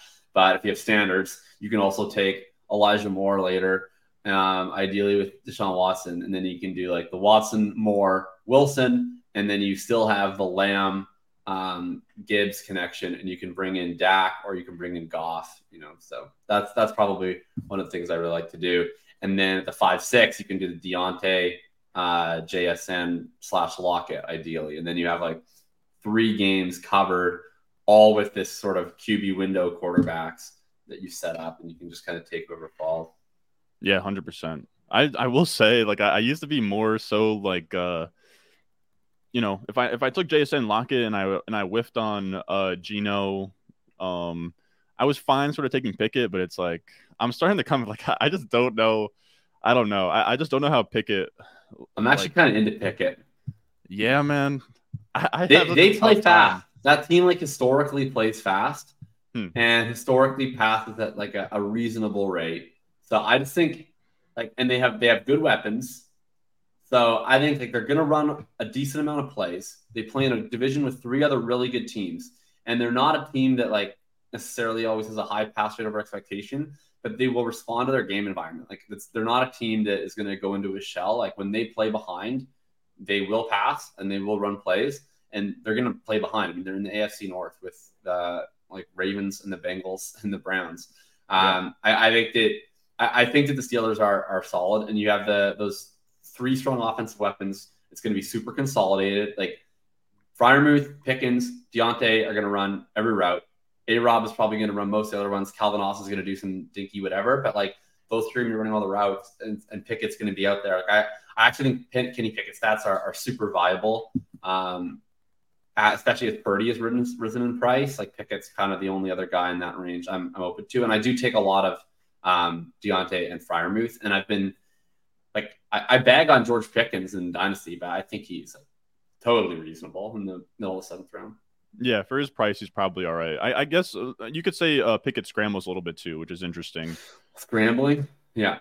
Yeah, a little bit. I will say we have 2 guys that I really like. We have 4 guys on the board that I actually really like. Oh, yeah. I was going to say, how do you feel about... to see someone jump on the Cooper grenade right there at the $3. Oh, yeah. The Cooper grenade. 3-8 Amari Cooper. Somebody was telling me my double hero RB team was bad because I took Calvin Ridley over Cooper. Oh, no. Yeah, Gibbs would have been fun there. Heartbreaking. Yeah, our other brother got our heart broken again right here. This guy, this wide receiver start. Oh, we're not. All right. Brees so Debo is where I would go here. Okay, Brees, sure. I haven't been clicking Debo, so why not get some exposure? Oh yeah, this is a dream. Now, I've been asked. I'm not even sure if I've picked Debo. All right, you got to get that up, brother. No, I don't. I think he's a brutal pick. All right, we'll get to Debo in a second. Here's my BBM exposure to Debo Samuel. 1%. I've drafted him once. Here's the thing with Debo. He's been viable as a receiver the last 2 years, where he's had like a 22% plus target share. Last year, the expected points per game was like top 12. He was just brutal efficiency wise. Like, why not bet on the efficiency to bounce back with a guy like Debo? Yeah, if you top 12 and expected fantasy points per game, that last year, I don't believe you. It's true, dude. I'm telling you, his volume was good last year. Like, if you go Rotoviz expected points per game, he was at like 15, 16. Like he had his volume was there. He just wasn't efficient. And like for me, he's already shown and this is something that I've had a hunch about for a while. Efficiency isn't sticky year to year, but I think a player flashing efficiency, like some players just have an efficiency ceiling, others don't, if that makes sense. Like Najee Harris is going to come out and never have PFF has them 21st for what it's worth. That sounds more reasonable to me. Really? But okay. All right, Rotoviz has them higher than that, but I think I don't know. It's close. But yeah, he saw decent work last year. I don't know. I don't mind betting on the efficiency. His peripherals were still fine. Yeah. Yeah. I mean, I guess he has a weekly ceiling. I don't know. He's fine when he falls there. Like, there was no one else there that I guess I really had like a major argument for. Like, I'd probably just rather take Travis Etienne. Really? I think yeah. But I don't have like a major argument against like all the other guys that I like more than him. That spot like have clearly lower ADPs. So I think this is like a fine scenario to take Deebo Samuel. I haven't been taking him at his ADP just because I'm not clicking him before Gibbs ever. And I'm not clicking him before any other running backs. And I assume you like Ridley strongly prefer Calvin Ridley. Yeah. Ridley's price I'm like against pretty outrageous here. Though. I'm against him. Yeah, I'm okay with that though. Like I've been Would you take him like 301 if you start Jefferson? No, because I think I think we get one more Zay Jones versus Calvin Ridley route running video. I think he's one more route running video away from being a 2-3 turn.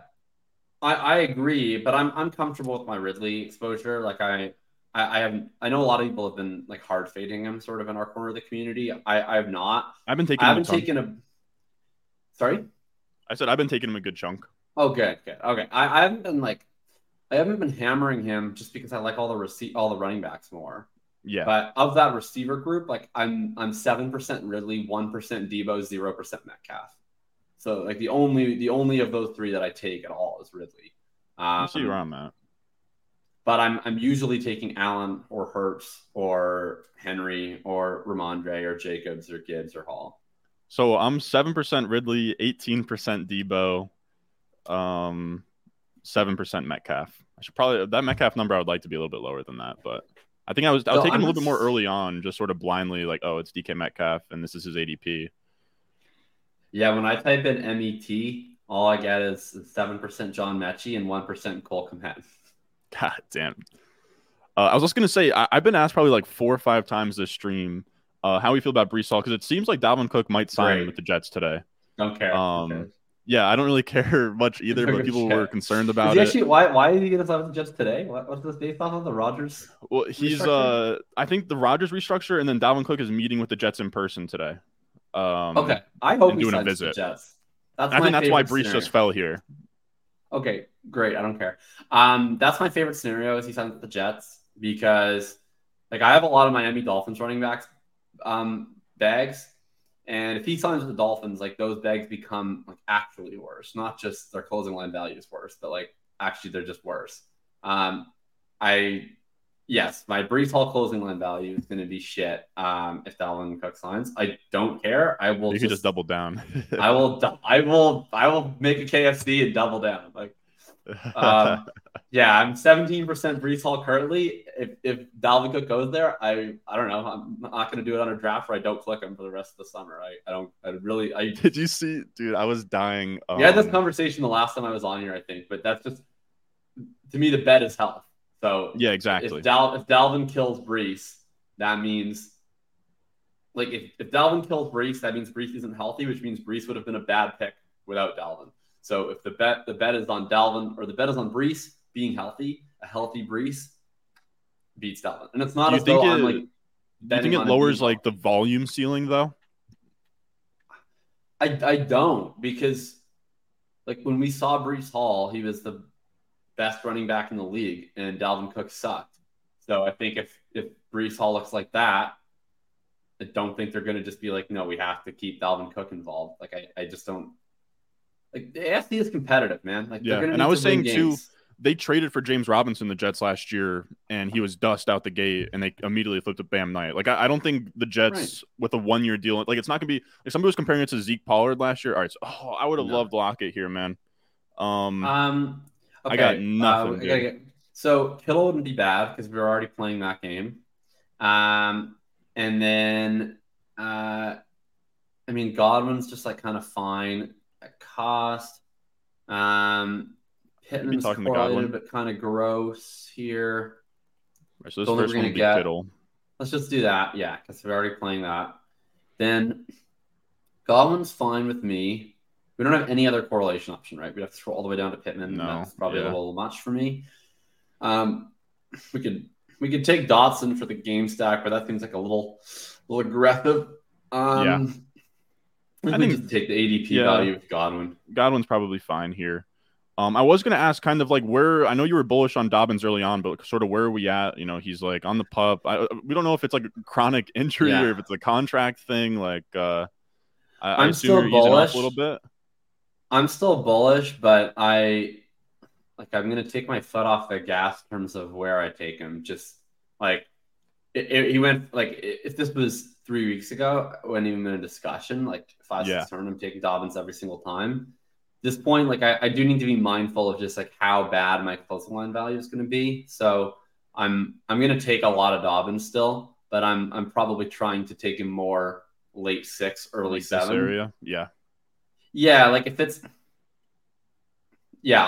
it gets to a point where like I'm gonna still keep hammering him in pretty much whenever he's like, I know his ADP is falling, so it's kind of hard to gauge when he's actually behind ADP.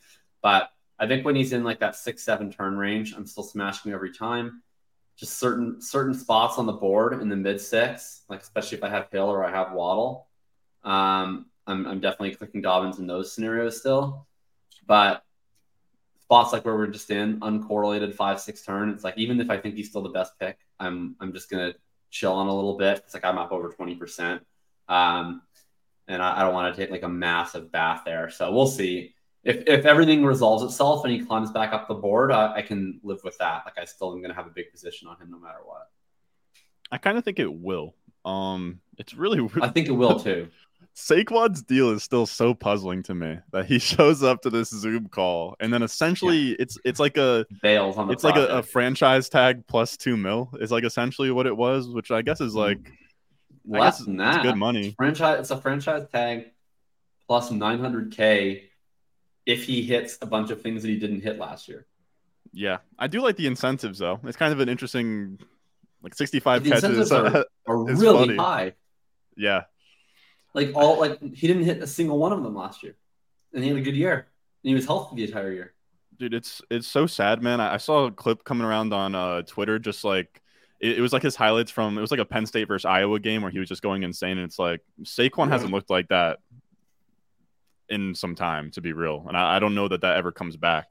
That's like flashes of it last year. There was like a couple of times when he like was on the edge and he got that speed going, and it was like, whoa, like that. Remember he had, was it a toss play or a screen play in week 1 versus the Titans where he like got outside and he got the afterburners going? I felt something. I felt a little something. He had one run like that too. I think it was like a trick play against Green Bay in London, and he like was able to pick up some steam. And there was like a few flashes when he got moving. It was like, whoa, like he's back. But it felt like he really needed. Felt like his long speed was back where it was, but his like acceleration was a little slower. Like I only felt like we saw those flashes when he was already out on the edge. Whereas I feel like previous Saquon, it was like he could cut on a dime and then he was so explosive, man. Boom. Like it was he could almost get there from a standstill. It was crazy. And I don't know if he quite got like there. Launch between like a center and a guard and outstep like a lineman and just like somehow make one step and he's already 4 yards upfield. Like crazy stuff. It's kind of a bummer. I was going to ask too. I did another high stakes. I've kind of had the itch recently, but Saquon went 10th overall. When we start doing some of these in like I don't know, maybe not even next week, but especially when I come back from Ireland and we do fire out a couple of these the last couple weeks of August, we should convert 100%. Some of these into high stakes. Anyway, you're saying? I agree, and I want to do. I think we might have done one last year, like right after. We did one last year, but that was fun. Let's do more than one. Yeah, I remember I did that from my law office. That's actually I did an NFFC draft after the Thursday game, and that was the one where I did really well and finished 5th.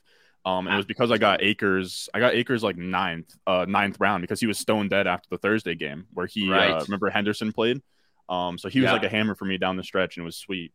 And that was a team I didn't think was even going to make it. Like Ingram kind of just like carried me through in like week 14 or whatever. He had like his big weekend.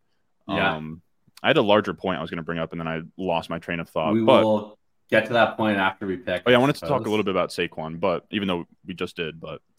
I'm pretty set on what I want to do here, but I don't want to jinx it in case we got stream snipers. But I will. Yeah, I think we're on the same page. I think we're probably gonna get the Joker.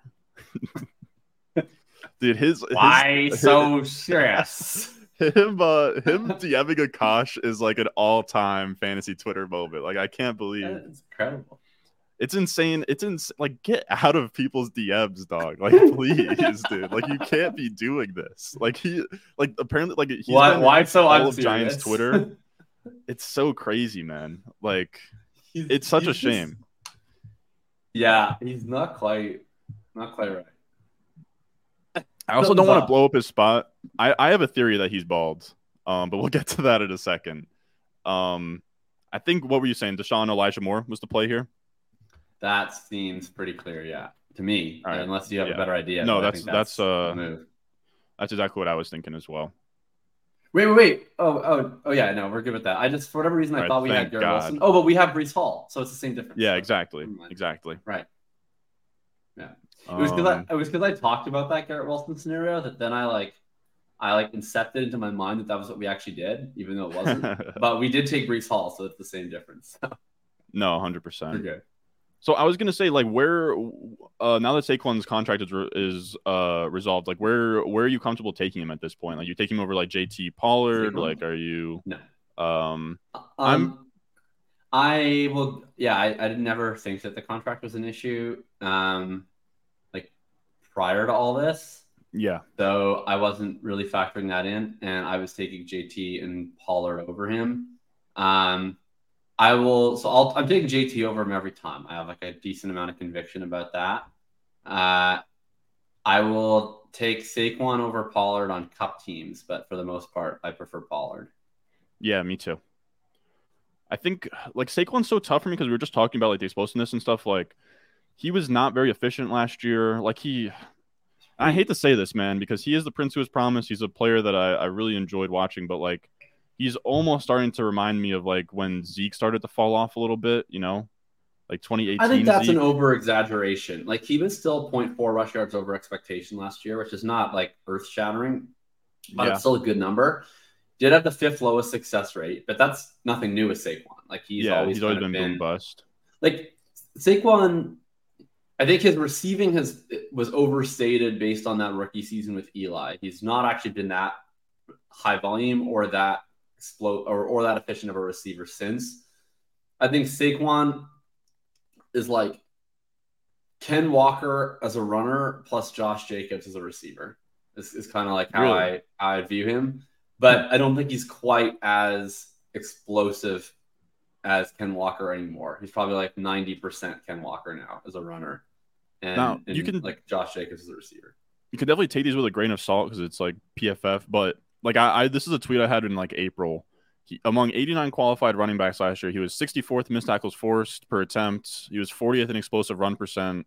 He was 53rd in yards after contact per attempt, and then 62nd in elusiveness rating. Like, of course, those can bounce back. Efficiency is not going to be stable year over year, but it's like, I don't know. It's been a while since he felt like he was Saquon, I guess, where it was like, it was like special and he's efficient.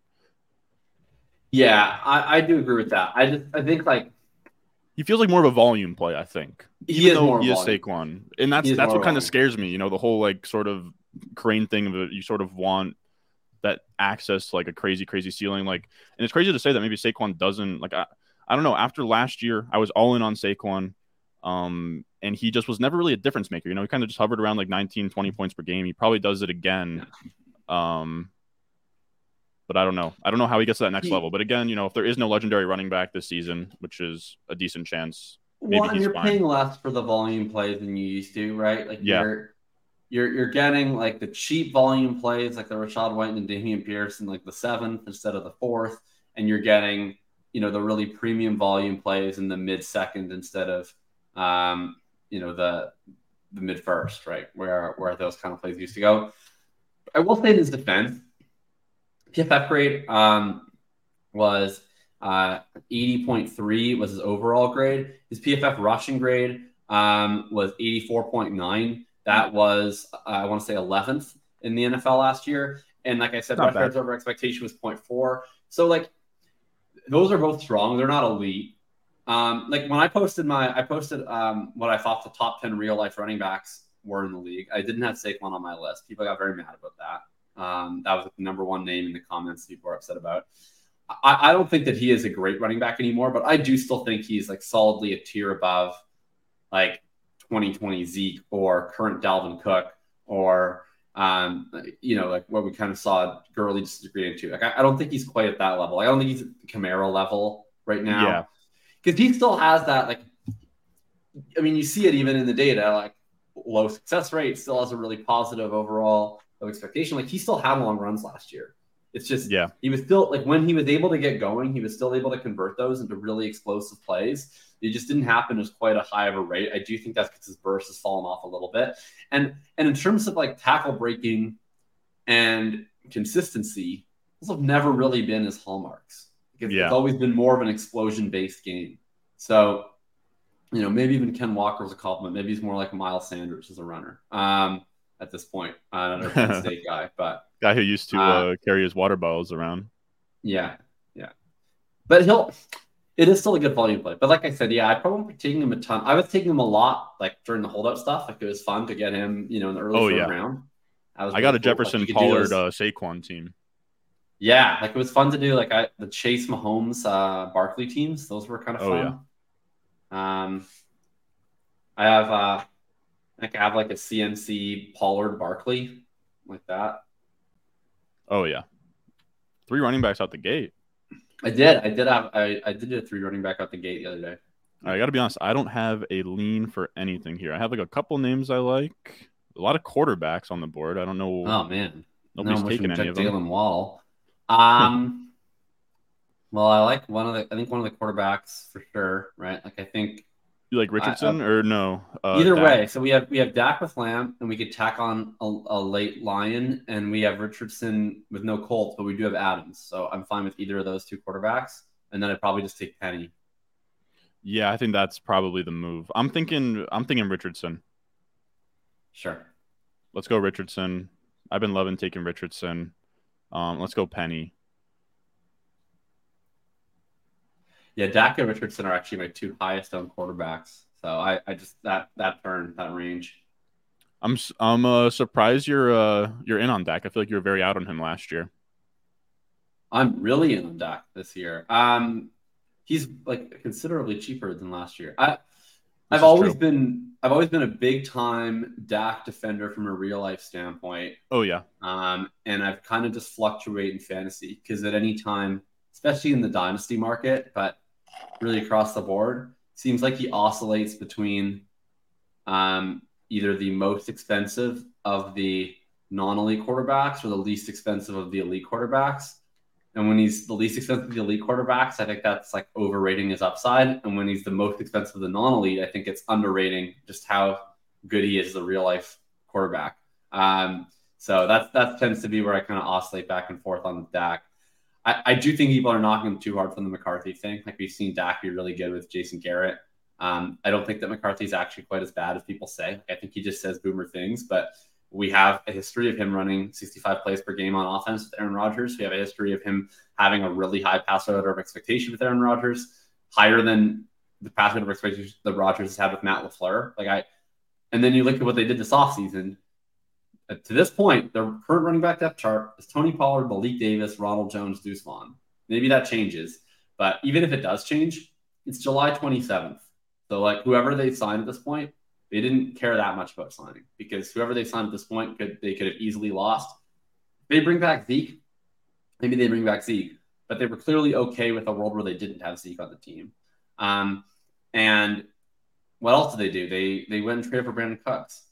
So yeah, I don't think that this, other than like Mike McCarthy quotes, I don't think that this paints a picture of a team that wants to like run the ball a million more times. They also ran the ball a lot last year. Like they had a really low pass rate over expectation last year. Part of that was the Cooper Rush games.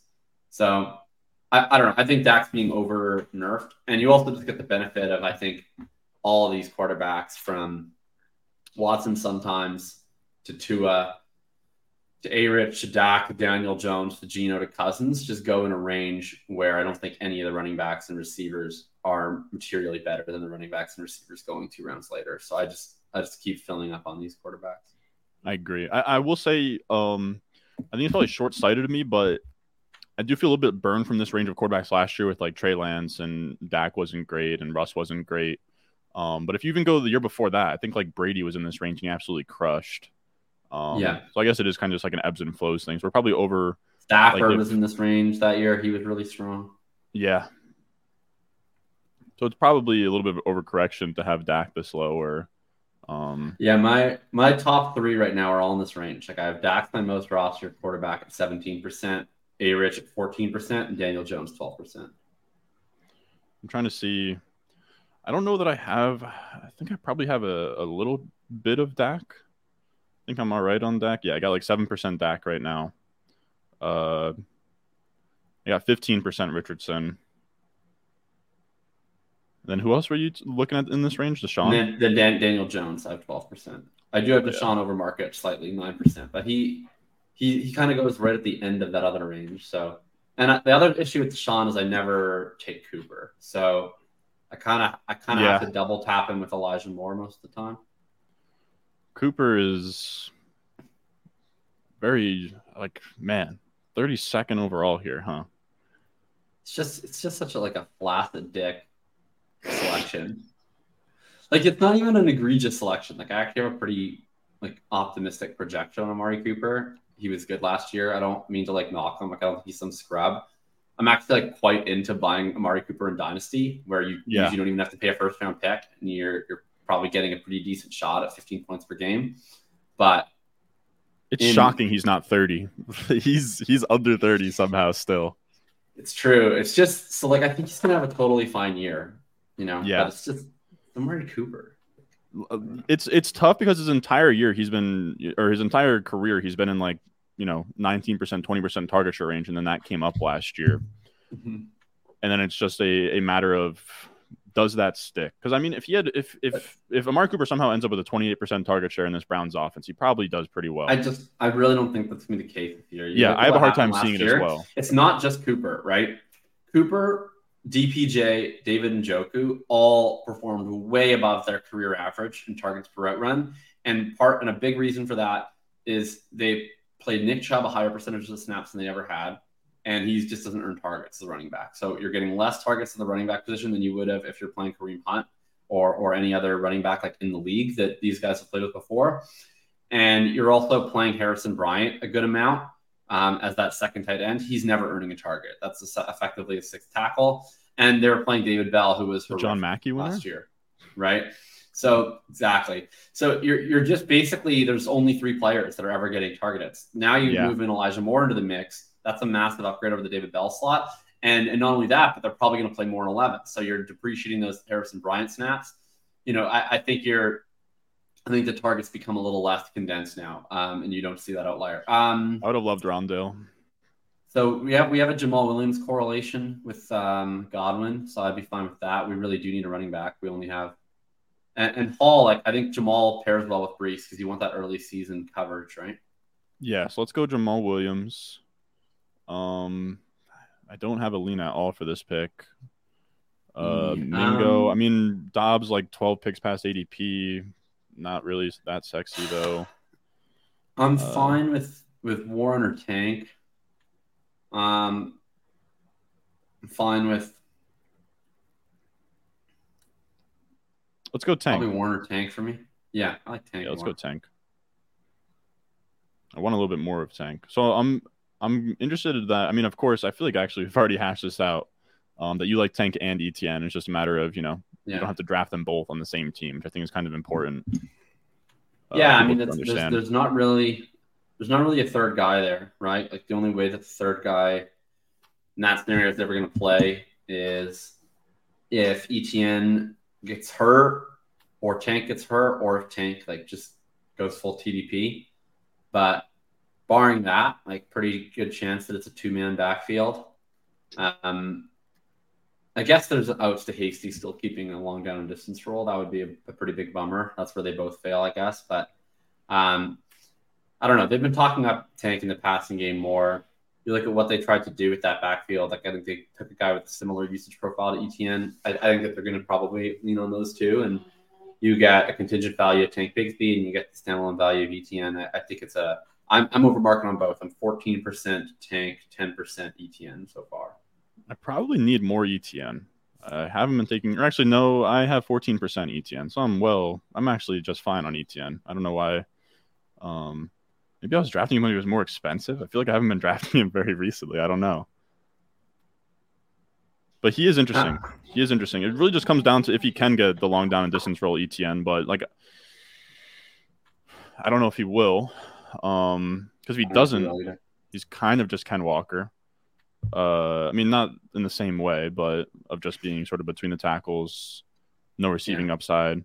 It's tough with him because I'm still willing to hold out hope that he gets a receiving role for probably it probably has to be this year for ETN. It does. He catch passes. It does have to be this year. Yeah, it is. There is a lot of similarity between him and Walker for sure. It's like we have concerns about whether they'll lose the pass down role. We have concerns about whether they'll lose the goal line role. I mean, worst case for ETN is that he's like, who was it? Like 21 Miles Sanders or whatever. Like he's just dominating carries between the 20s and he's losing all the pass down work and he's losing all the goal line work. That's where it's a dead pick. But I think for like going in the middle of the 4th round, I don't think you're paying too crazy of an opportunity cost. I would also just say that I don't think that the wide receivers going around ETN are any different materially than the wide receivers going around Ken Walker.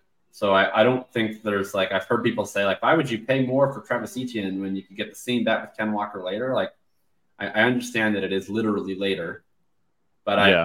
I don't think that there's any difference between the round 4 receivers and the round 5 receivers. So I don't think that there's an actual difference in opportunity cost between clicking ETN and Walker. You should just take the one you like more. Maybe I'm being arrogant, but I think the likelihood of Walker catching over 50 balls is like zero. It's like literally zero, whereas ETN, that upside case is there. Right. Yeah. I'm not taking any Ken Walker. No, I haven't. I actually just drafted him for the first time a little bit ago. I don't think it's actually it hasn't registered in my exposures yet. But I did take him. He's been falling a little bit, and I'm just not very. I used to be an auto at the 5-6 turn. It used to be I would take Deontay and one of the Seattle guys, or I used to take Dobbins. But with Dobbins falling and Deontay rising, it's a little harder to get that game stack in at the 5-6, and I don't want to keep filling up Dobbins bags ahead of ADP as his ADP falls. So I've been like, I kind of have to pick somebody else this turn every now and again. Yeah. I don't really like George Kittle that much. I don't really like. I'm never taking Sanders or Alexander Madison. I like both the guys who took today. I don't really like. I don't really like Godwin or Kittle that much. So when Walker falls there, I'm just like, all right, I guess this is where I'll get some Walker exposure. So once these like slow puppies and slow poodles and slow palms all wrap up for me, I might wind up at 2% Ken Walker, and I'll mix them into some BBMs too. The thing that scares me with Walker, I'm kind of curious your thoughts on this, is it almost feels like they brought in Charbonnet to take the high value touches, like catch the passes, and then you can say, I mean, like what 6'1", 214 versus like 5'9", 209. Like you can say, I guess Walker has the BMI, but the success rate thing with Walker, you have to assume that like a boomer like Carroll probably just wants a more steady guy in short yardage situations. That's what Charbonnet's good at. That's what he's good at. He's good at like getting. He's a get what's blocked run. Yep, and he catches passes, so it's just like, I mean, like Charbonnet's like a James Conner. Yeah, like and I would say Walker to me is kind of feels like last year's Miles Sanders, where I mean, and Miles Sanders rushed for like 1,200 yards and like 12 touchdowns, and he was like the RB23 in points per game. Like, people overrate his season. Yeah, he like I just argued in Discord the other day. I was talking about Swift, and like his like limited ceiling. Someone was like, Sanders was an RB1 last year. I was like, are you sure about that? Yeah, 1,200 rushing yards and like 12 touchdowns, and he was just like the RB21 in points per game. Like that's brutal. So I agree with you. I think ETN is a better bet than Walker. And I don't think there's a difference in opportunity cost. So I think like if you like Walker more than ETN, that's fine. You can like him more than ETN. I don't for that reason. I just think there's a better shot of ETN materializing a pass catcher. But what I don't think is that there's a real difference in cost. Like I think like once you anyway. This has to be Pierce. Yeah, gotta be Alec Pierce. Gotta be Big Alec, right? But let's that leave the queue while we figure out this next pick. After that, we could go DPJ. Yeah. So this is a Jakob Sanderson team if I've ever seen one. These are my two boys right here. What's my combined exposure to these two players? It's got to be absurd. Yeah, it's combined 36% on Big Alec and DPJ. There you go. I'm starting to come around on it. 17% Peoples Jones and 19% Alec Pierce. Peoples Jones, man. The Alec Pierce thing is because I have so much freaking Richardson. Yeah, me too. So, and like, there's no one good here. So every time I have all these, I have like 14% Richardson every time we get to this turn, and I'm just like, I guess Alec Pierce. Brock asked, by the way, we never asked this. He said, Jacob, when do you think A-Rich is starting? I stand by week 1. Week 1? I was talking with Pete last week, and he was thinking maybe Minshew week 1. I agree as well. I think Richardson probably week 1. I know me and you were talking through JT versus Chubb. Like, what are we saying? Like, rush touchdown share wise, you think is like reasonable for Richardson? I think he could score. Like, I would set the Vegas line at like 7.5 rushing touchdowns for Richardson. I'm gonna pull up the 8.5. I'm gonna pull up the projectional here. I have Richardson at 7.3 and Taylor at 10.3. Probably sounds about right. Sounds about right. 0.5 for sack loss. 0.5 for Moss. Jeez, dude. Do you have a take on RB2 there? Like if JT goes down, what's the hitchhiker's guide to playing that backfield? Yeah, I'm gonna have to keep grinding the camp reports because it's hard to say. I think that it's probably Zach Moss who is the contingent bet, and I think it's Evan Hall versus Deion Jackson for who will play snaps when Taylor's active. So like I don't think that Zach Moss is gonna play when Taylor's gonna play because Zach Moss is not gonna play on third downs. He's not gonna play in the 2-minute drill. But I think Evan Hall and Deion Jackson are kind of competing for that roster spot. But I could also see. I don't think Evan Hall will get caught or put through, or they'll try to sneak him on the practice squad because he was a round 5 pick. So I think that they will try to keep him on the roster, and I think that they're a little bit optimistic that he might be able to provide some special teams value. Deion Jackson definitely provides special teams value. So I think actually the most likely scenario is that Zach Moss is a healthy and active, but that if Taylor was to get hurt, then leads the team in carries next week.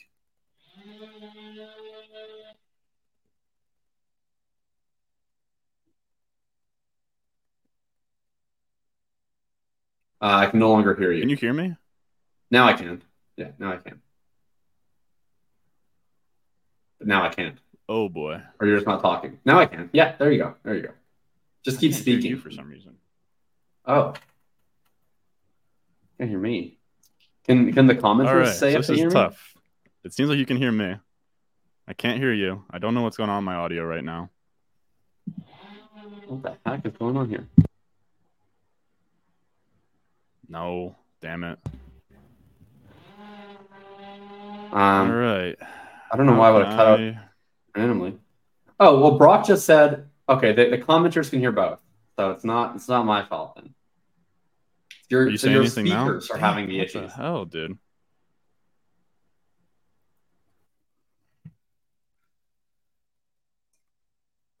Okay, this is gonna be like the Pat Kerrane stream when they had issues. And you had to signal who you wanted them to pick. I guess I can use the private chat, but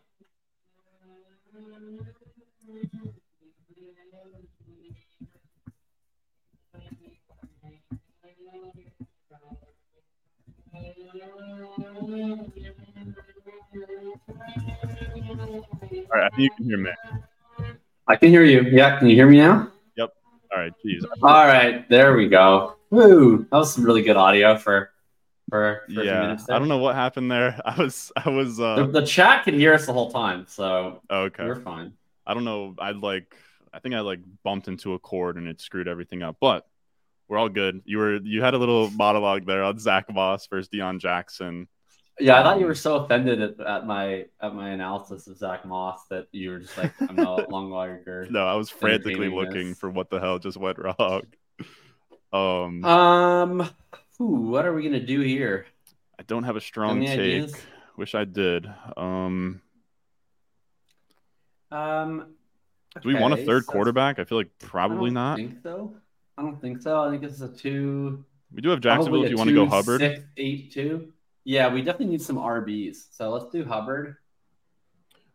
I'm not opposed to getting Fournette here. 9 picks passes ADP. Yeah. Well, I was gonna make a play for. I guess we shouldn't do Jeff Wilson because if we have Breece Hall, then we should bet on Cook being a Dolphin. Yeah. Or is that 2 galaxy brains? No, I think you're right on there.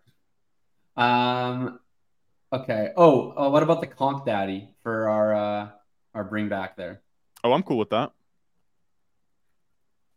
Fun fact, my buddy in a bar, I live in Jersey. My buddy ran into Tyler Conklin and Michael Carter at a bar. He took a selfie with both of them. 2 guys. Yeah, Michael Carter was going to make the roster. No, dude. I was.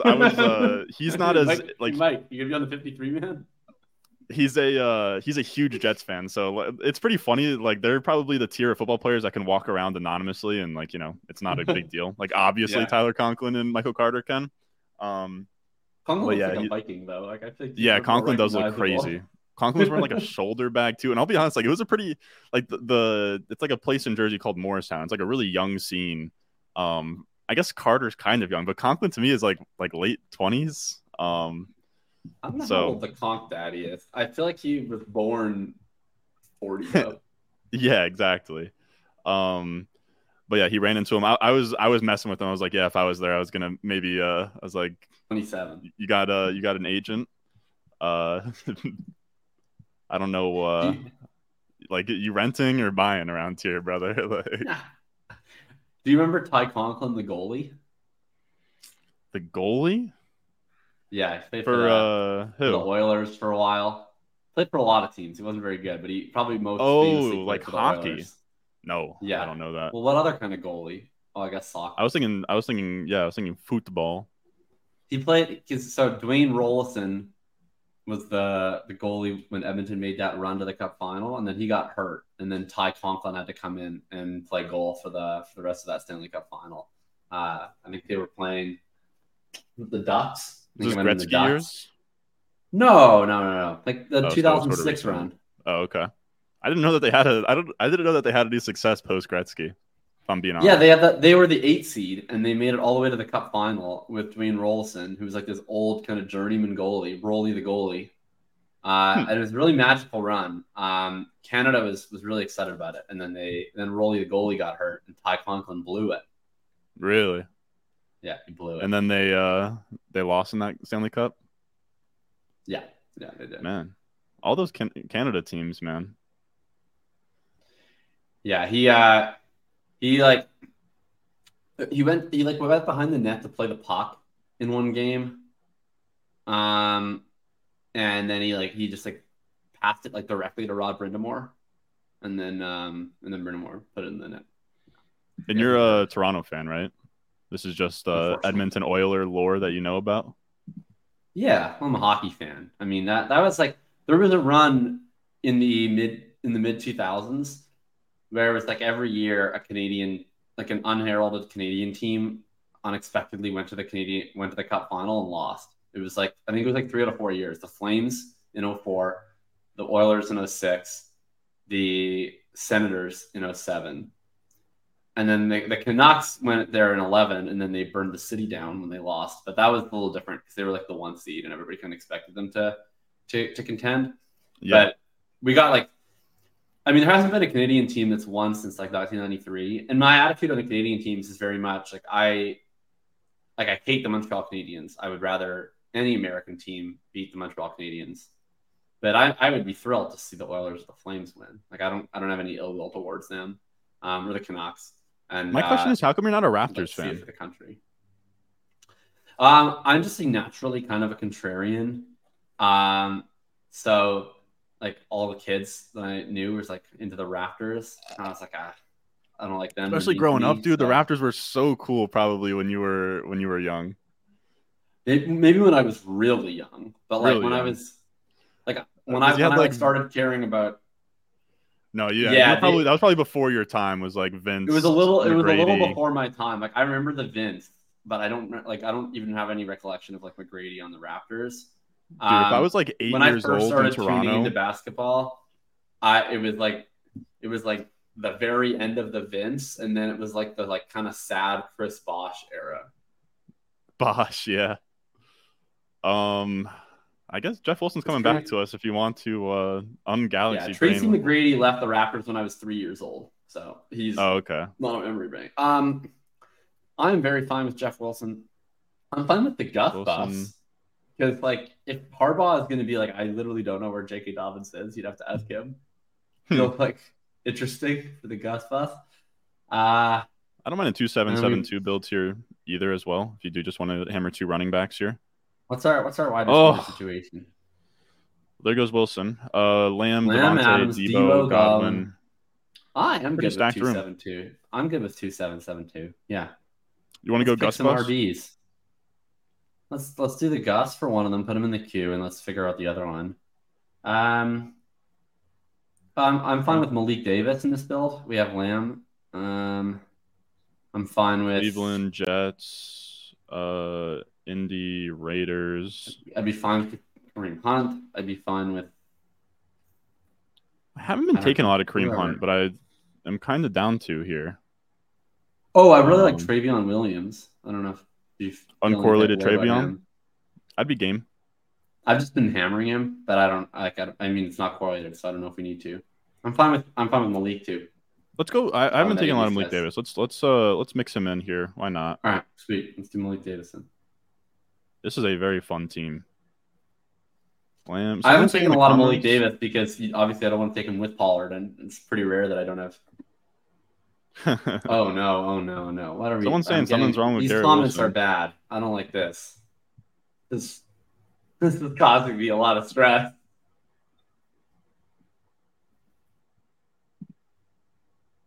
Apparent ankle injury.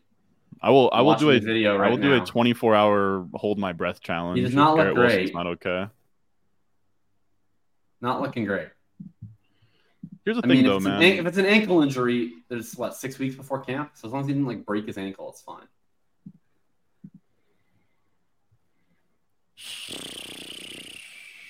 Yeah, it seems like he rolled his ankle. I remember when Jefferson had that scare 2 off seasons ago. He had a scare where he I think he landed on his shoulder on a jump ball.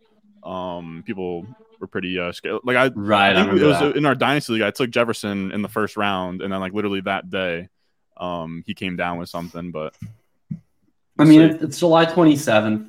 There's 6 weeks till week 1. So unless it's a brutal high ankle sprain. Yeah, exactly. I feel like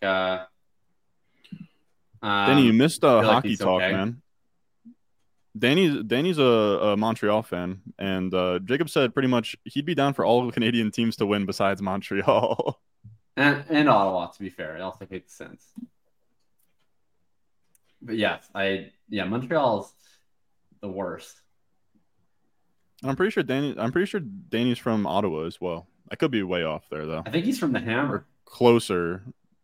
I want to say he's from Hamilton. Oh. Is that closer or further? Which is closer? Closer to what? Ottawa, Montreal, etc. Ottawa's closer to Montreal than Hamilton. But I think he's from Hamilton. I met up with him when I was in Toronto. He drove up and met me at a bar in Toronto with me and Toronto Dave. Hey. So Toronto Dave. We watched we watched Breece Hall's ACL tear together. There it is. That was a real bummer. We were having a great time. We were at the Score in Toronto. I had a Caesar with hot wings on top of it. And we were having a good time. And then we watched Breece Hall clearly tear his ACL live, and then we felt really sad. And it got really miserable really quick. There hasn't been a darker day since the last year. It's been some dark days though. All right, so this is a sweet team. We go Lamb, Devontae Adams, Breece Hall, Debo. We'll see where Breece's price ends up if Dalvin Cook signs. It'll be pretty nice that we got a 36. I mean, I guess this isn't as crazy as a fall as I've ever seen with Breece Hall, but if Dalvin Cook leaves the building today, doesn't sign the contract, you probably get a decent price there. Debo, Kittle, Godwin, Elijah Moore, Deshaun Watson, A-Rich, Penny, Jamal Williams, Tank Bigsby, Alec Pierce, Donovan Peoples-Jones, the Jakob Sanderson 13-14 turn special, Chuba Hubbard, Tyler Conklin, Gus Edwards, Malik Davis. Very fun team here. I can't say there's anything that I wish we did. Sometimes I'll come out of a draft and be like, damn, I wish we took player A or B here.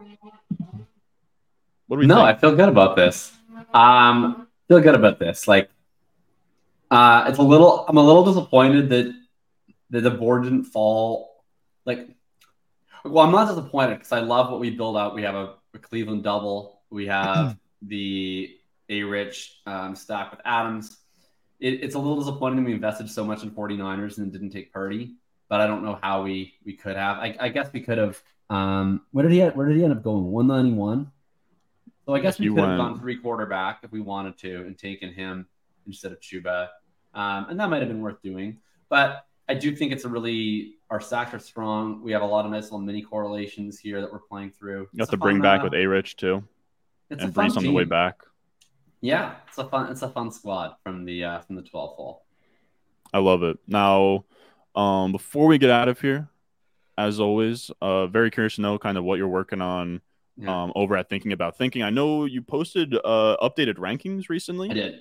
Yeah, so that was the most recent thing. I've been grinding. So bar exam 1 was Tuesday. Bar exam Oh, 2 wow. is tomorrow. So I have not posted anything since the Sunday rankings update. Um, I'm next thing that'll be posted will probably be my FFPC rankings, which I mean, I'm going to post them based on the FFPC format. If you play NFFC or you play regular redraft, like kind of just adjust as necessary. So, dock the tight ends a little bit or whatever, but that'll be my redraft rankings and they'll be in FFPC format. But I think they can be used pretty well for any other redraft format you play. That will get up probably either Friday or Monday. I'm going camping for the weekend.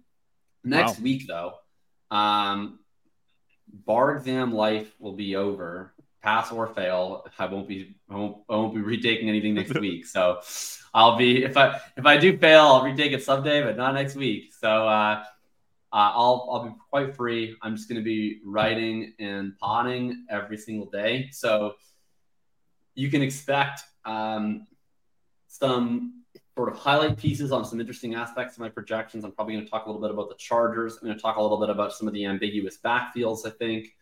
And then we'll start up some of the Hitchhikers offseason content, probably on the plane to Ireland in a couple of weeks. So that'll be the plan. And we'll have to chat because I'll probably have to take a couple of these off when I'm in Ireland. But we'll be back next week for sure. And then, especially when I come back, we should figure out when to stream some of these high stakes drafts and stuff. So 100%.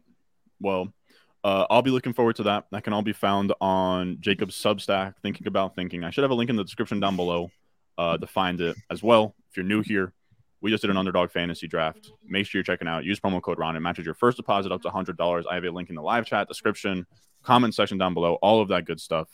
So shout out to them. Biggest sponsor for the channel.